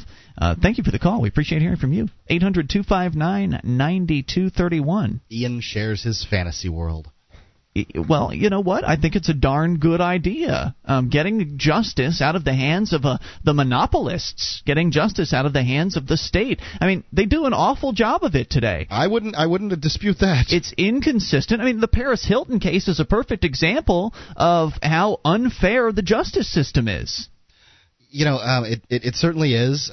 She was released as a little rich girl, and then the judge, manages to get his name back in the newspaper by throwing her back in, and it's just a disaster. Right. I mean, there's no consistency. People want that. They're saying, Paris should have to spend the same amount of time in jail that any of the rest of us should spend, but it doesn't pan out that way. It just doesn't.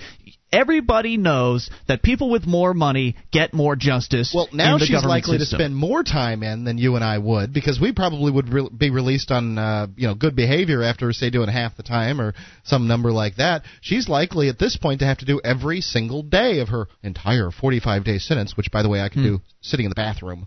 Right, for them just to prove that they're not showing favoritism. Right, so she's probably going to be punished more for being the celebrity that she is. At this point, that could be the case. But she did fair, act stupidly in the whole process. But to be fair, she won't be punished in the same way, because even if she does just stay there for 40-something days or whatever the sentence is, and I haven't been following it closely, so I may have that wrong.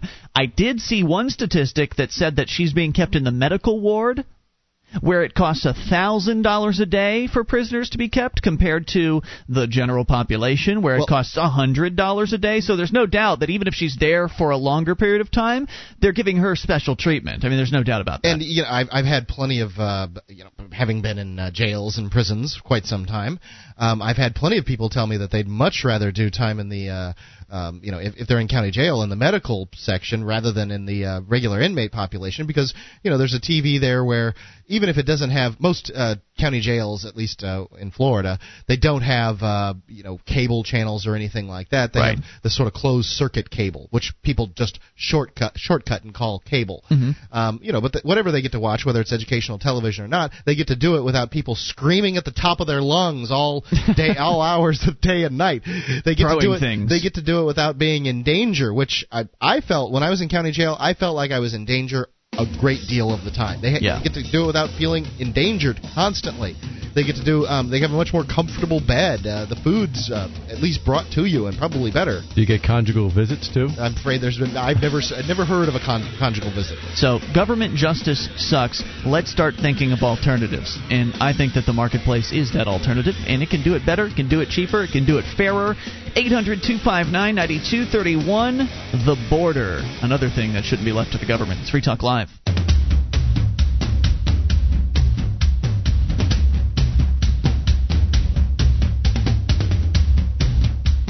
The show is Free Talk Live. It is your show. You take control of the airwaves toll-free at 800-259-9231, the SACL CAI toll-free line. Ian here with you. And Wayne. And Mark. 1-800-259-9231. Join us online, freetalklive.com. All the features there are completely free, so enjoy those on us, including the Shrine of Female Listeners. Dozens and dozens of ladies who sent us their validated photo to prove they listen to the show. See what I mean by heading over to shrine.freetalklive.com. That is shrine.freetalklive.com. And wouldn't it be great to have an ex-narcotics officer be your personal coach to keep you from getting busted with marijuana? Go to nevergetbusted.com to view clips of the recently released DVD that's gained world attention. That's nevergetbusted.com. Speaking of getting busted, 3 National Guardsmen, according to the AP, have been assigned, or who were assigned to the Texas-Mexico border, were accused of running an immigrant smuggling ring after 24 immigrants were found inside a van that one of them was driving.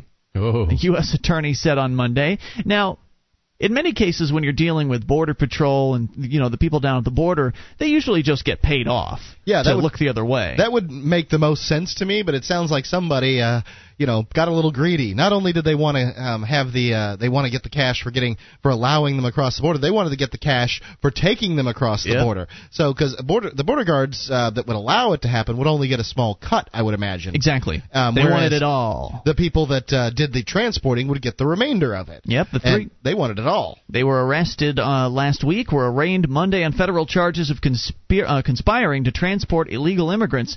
PFC Jose Rodrigo Torres, Julio Cesar Pacheco, and Sergeant Clarence Hodge were all arrested near Laredo. A Border Patrol agent found 24 immigrants inside the van that was about 68 miles north of the border. One of the guys was in uniform at the time of his arrest.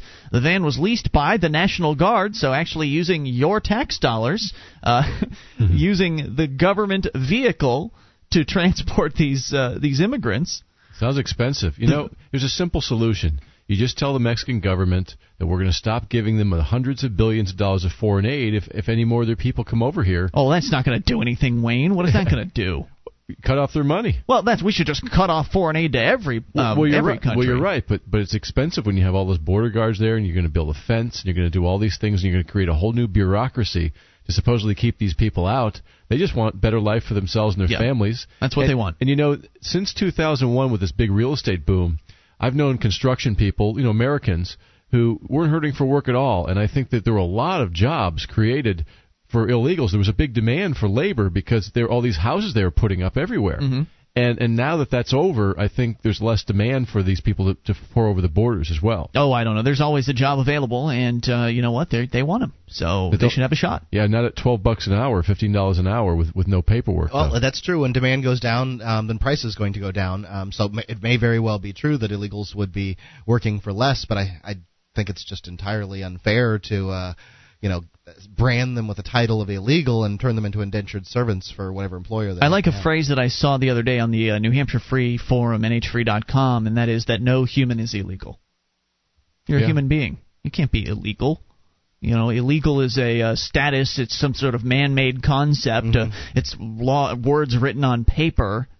Anyway, let's continue with the story here. The van was leased by the National Guard, according to the Department of Homeland Security. Prosecutors accused Hodge of helping Torres pass through a Border Patrol checkpoint on the highway by making it look like the two were conducting guard business.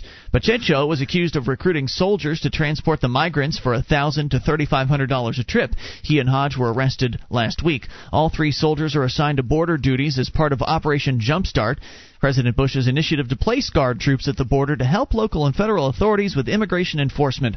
All of the soldiers are volunteers. Now, what did we tell you when this idea was first floated? The idea of, let's put more people on the border. What did we say would happen? More people to be bought off. Exactly. And this is just the tip of the iceberg. They've only caught 3 guys, and all 3 of these guys were utilizing their position of authority and power, utilizing the tools at their disposal, which taxpayers paid for, in order to move people across the border, so-called illegally. This is just one example of something that is going on all over the place. And the more people you put at the border, the more likely cases like this are going to occur.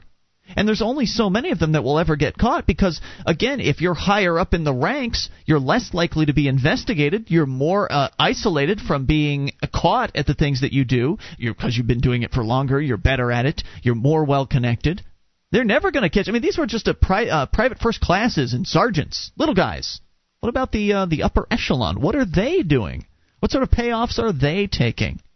What's the, again, if this is the tip of the iceberg... I bet you the upper echelons probably aren't getting that much money. I wouldn't think so. It all depends, Mark. Who knows what sort of backdoor, behind-the-scene things are going on. Here's a little more on the case. All 3 soldiers, again, assigned to the border.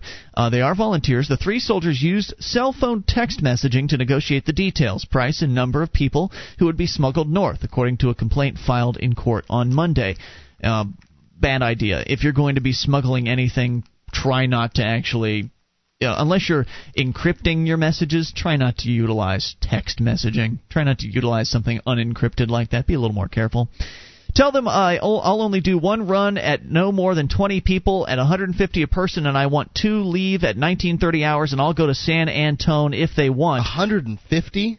Torres typed to Hodge hours before Torres was arrested, according to the complaint. A message later that day from Sergeant Pacheco instructed Torres that a trip was a go, with a promised payment of $3,500 for the delivery of 24 illegal immigrants, the document said. Now, that's chump change. To pack 24 people in the back of a van, if there were 24 pounds of marijuana in the back of that van, they'd be doing a lot better than $3,500. Look at what they're doing for that sort of money. That's nothing. Now, he said he was quoting a price, and it sounded like his price for what he was going to do.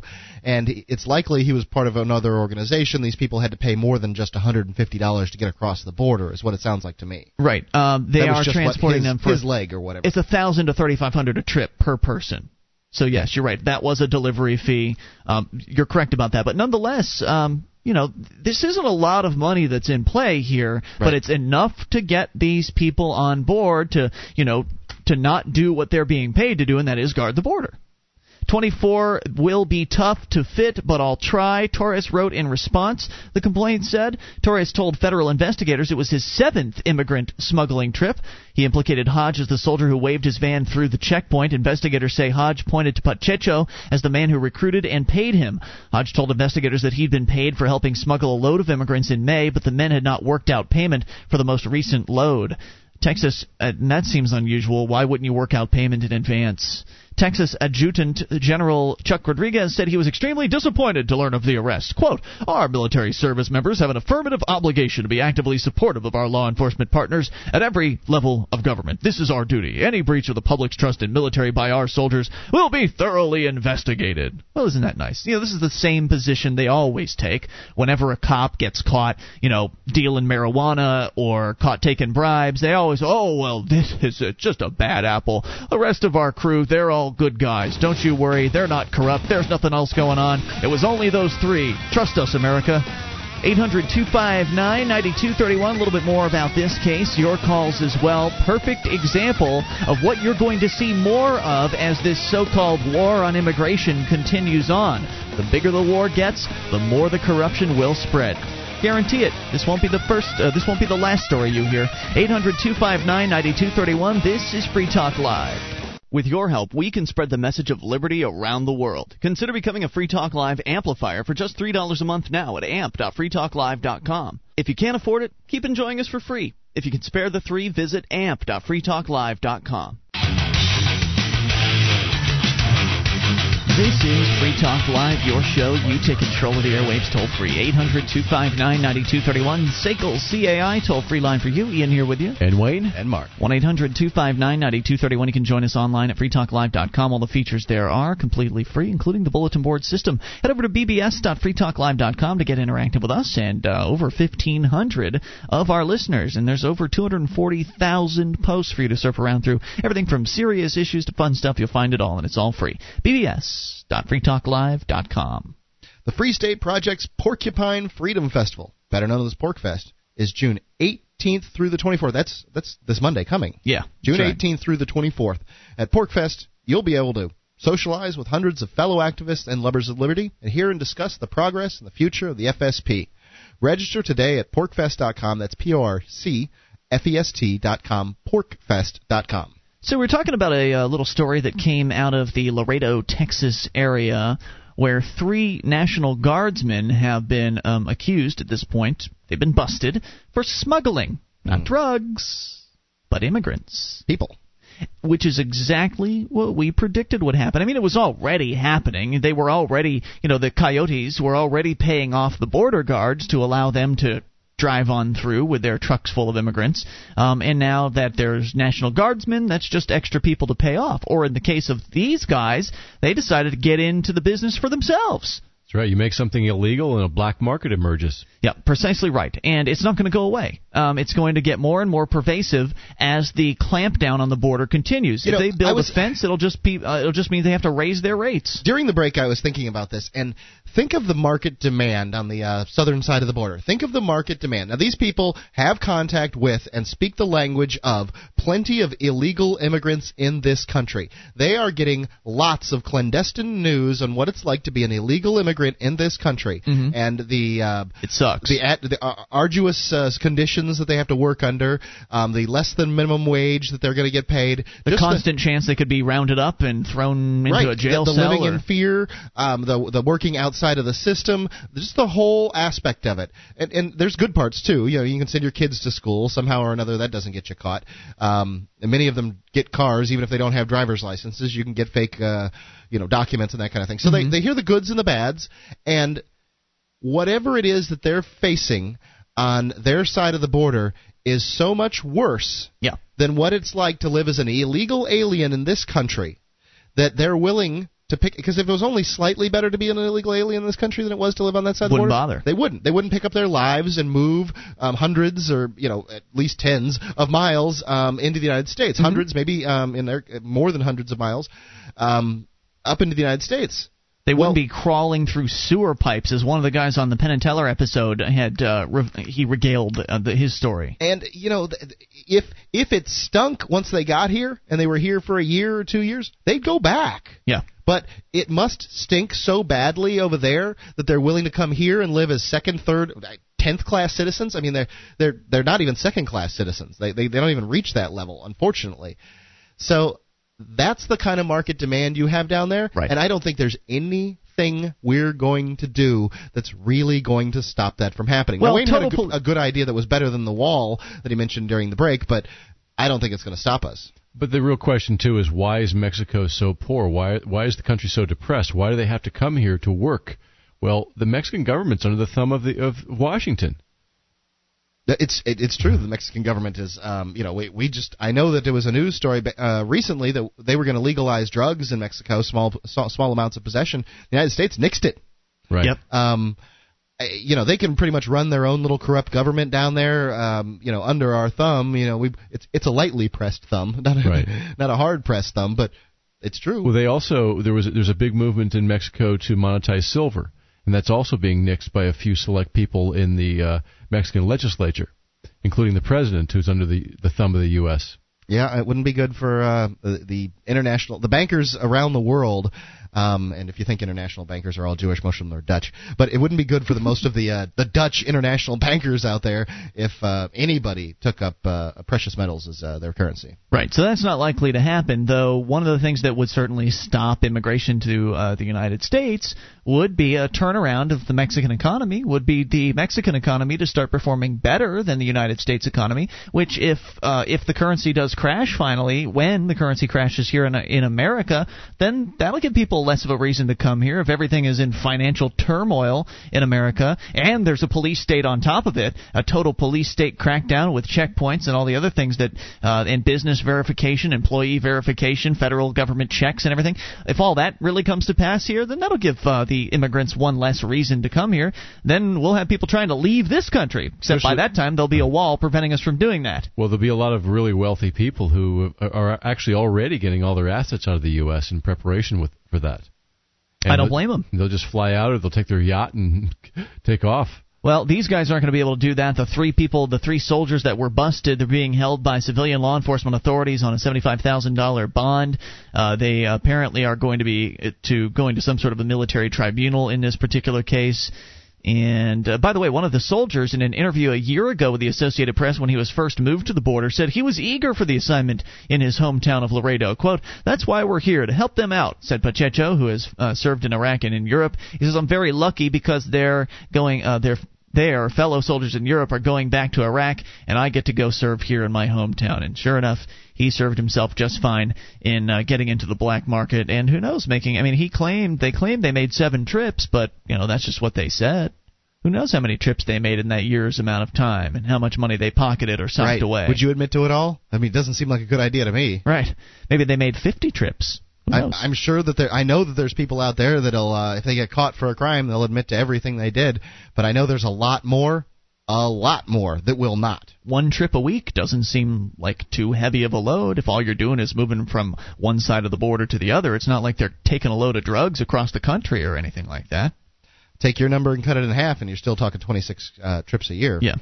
800-259-9231, so look for more of this as the police state crackdown continues. The corruption will spread, I guarantee it. 800-259-9231, Eric in Michigan, you're on Free Talk Live. Hello.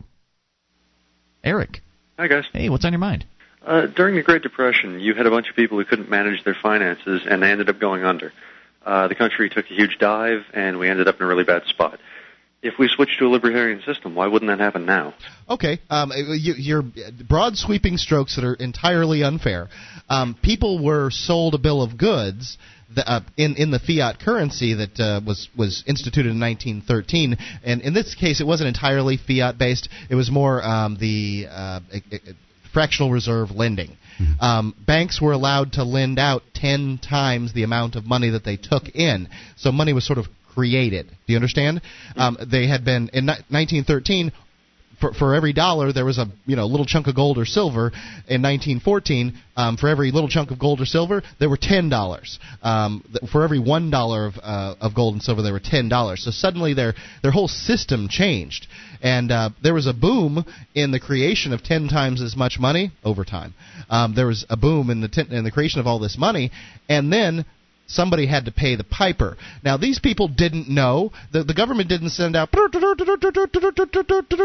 warning, we're going to screw up the financial system. Right. They just went ahead and did it. Right. The entrepreneurs found more money in their hands all of a sudden, and they did what they normally do. Right. In the same way the banks are just, they're as rabid to lend you money on a house right now. Why are they rabid to do that? Because they don't get that money from anywhere. They're not getting it from depositors. It's being created out of thin air when they do it. And then they're offloading the loan liability over to the government, pretty much. Fannie Mae, Freddie Mac, which are quasi-government agencies. Don't forget VA. Yeah. So that's all what happened. But what about Eric's question about what would happen if the marketplace were in charge? I mean, but the marketplace wouldn't be setting these below-market interest rates for mortgages. If you had a free market currency, the interest rate would reflect the true cost of lending that money. And it would be based on supply and demand in the marketplace instead of some arbitrary board of directors at the Federal Reserve. Let's not forget the demand that the public would have for real money. I mean, if you have what's the caller's name? Sorry, Eric in Michigan. Eric, if you have the option of taking a $1 bill or $1 in silver that has $1 stamped on it, which one do you think you're going to take? Well, I think I'd take the solid piece of silver there, but I still don't think that explains the depression entirely. We'll bring you back then. Hang on, Eric. 800-259-9231. The SACL CAI toll-free line. Just enough time for your call if you make it now. This is Free Talk Live. This is Free Talk Live. Only moments remain, but just enough time for your call. Maybe if you make it now. 800-259-9231, the SACL CAI toll-free line. That's 1-800-259-9231. It's Ian here with you. And Wayne. And Mark. And you can join us online at freetalklive.com. You like the show? Well, then buy some stuff at amazon.freetalklive.com. When you enter Amazon through that link, anything you purchase in their 41 categories of stuff, Free Talk Live will get a percentage of. You've got to do the shopping anyway. You might as well shop at amazon.freetalklive.com. Huge selection, great prices, in many cases free Super Saver shipping.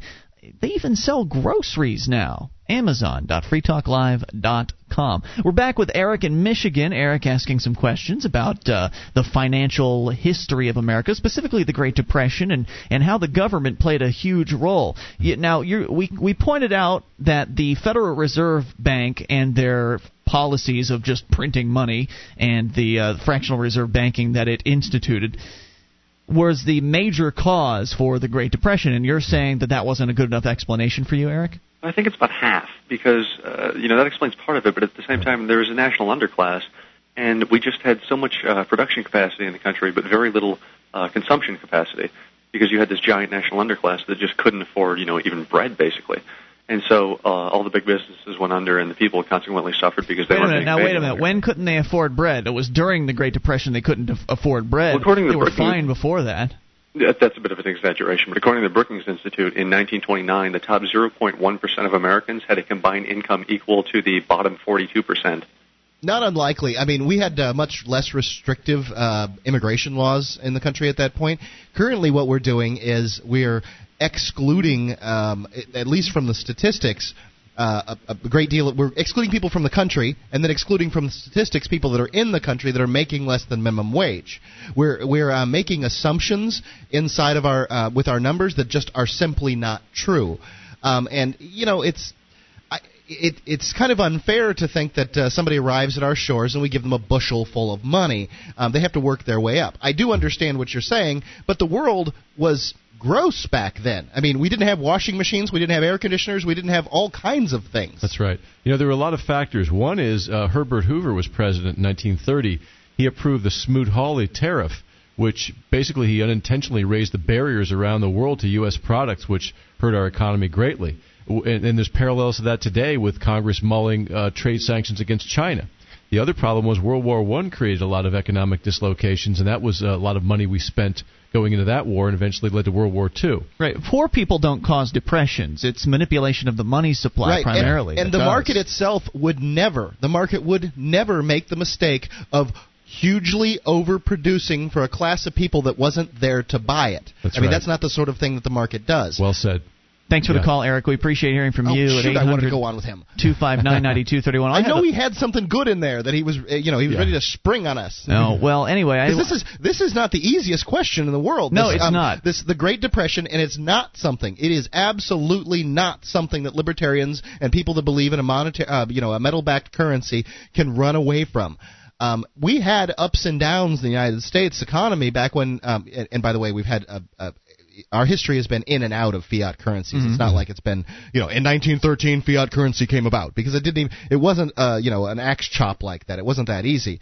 But there's such things as depression with a a metal-backed monetary system. Yeah, but system. the Great Depression was in 1933 after 20 years of being on a fiat money system. Right. Well, I've actually got a bit of some statistics here and some documented information from Mary Ruwart's excellent book, Healing Our World. I love to pull this one out when someone brings up the Great Depression because she sums it up in just a couple of paragraphs here. She points out, and this it's a sort of a retelling of what you said before, Mark, but with actual numbers.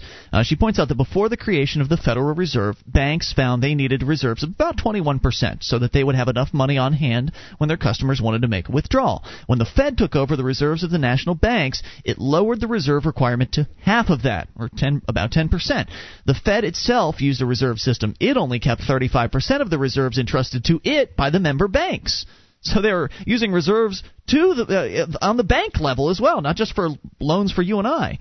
The balance was loaned out mostly to the government with wealth of the American people as collateral. Lowering reserves resulted in the creation of more money. As a result, the money supply doubled between 1914 and 1920, so in just 6 years, and once again doubled from 1921 to 1929. Yep, the Roaring '20s. In contrast, gold in the reserve vault increased only 3% in the 1920s. The bankers would obviously be unable to keep their promise to deliver gold to depositors if a large number of people withdrew their money at the same time.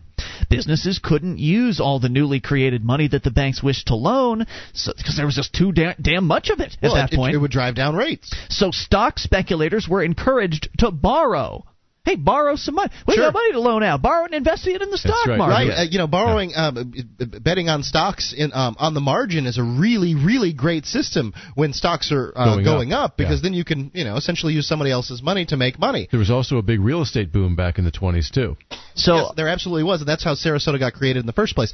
But when it comes to margins on, when the stocks are going down, well, that means you owe the money for 10 times the amount. You lose your money in the stocks, and then you owe the bank. Yeah, on top of that. You owe 90% of what you had invested. But many people did. They took the suggestions, they took the loans, and then they got heavily into debt, thinking that the boom would continue. In 1929, the Fed started deflation by slowing the creation of new money. People who'd counted on renewing their loans to cover stock speculations or other investments found they could no longer borrow. They were forced to sell their securities, and a stock market plunge ensued.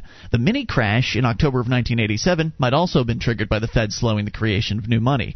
People who lost money spent less on goods and services. Therefore, business began to slow.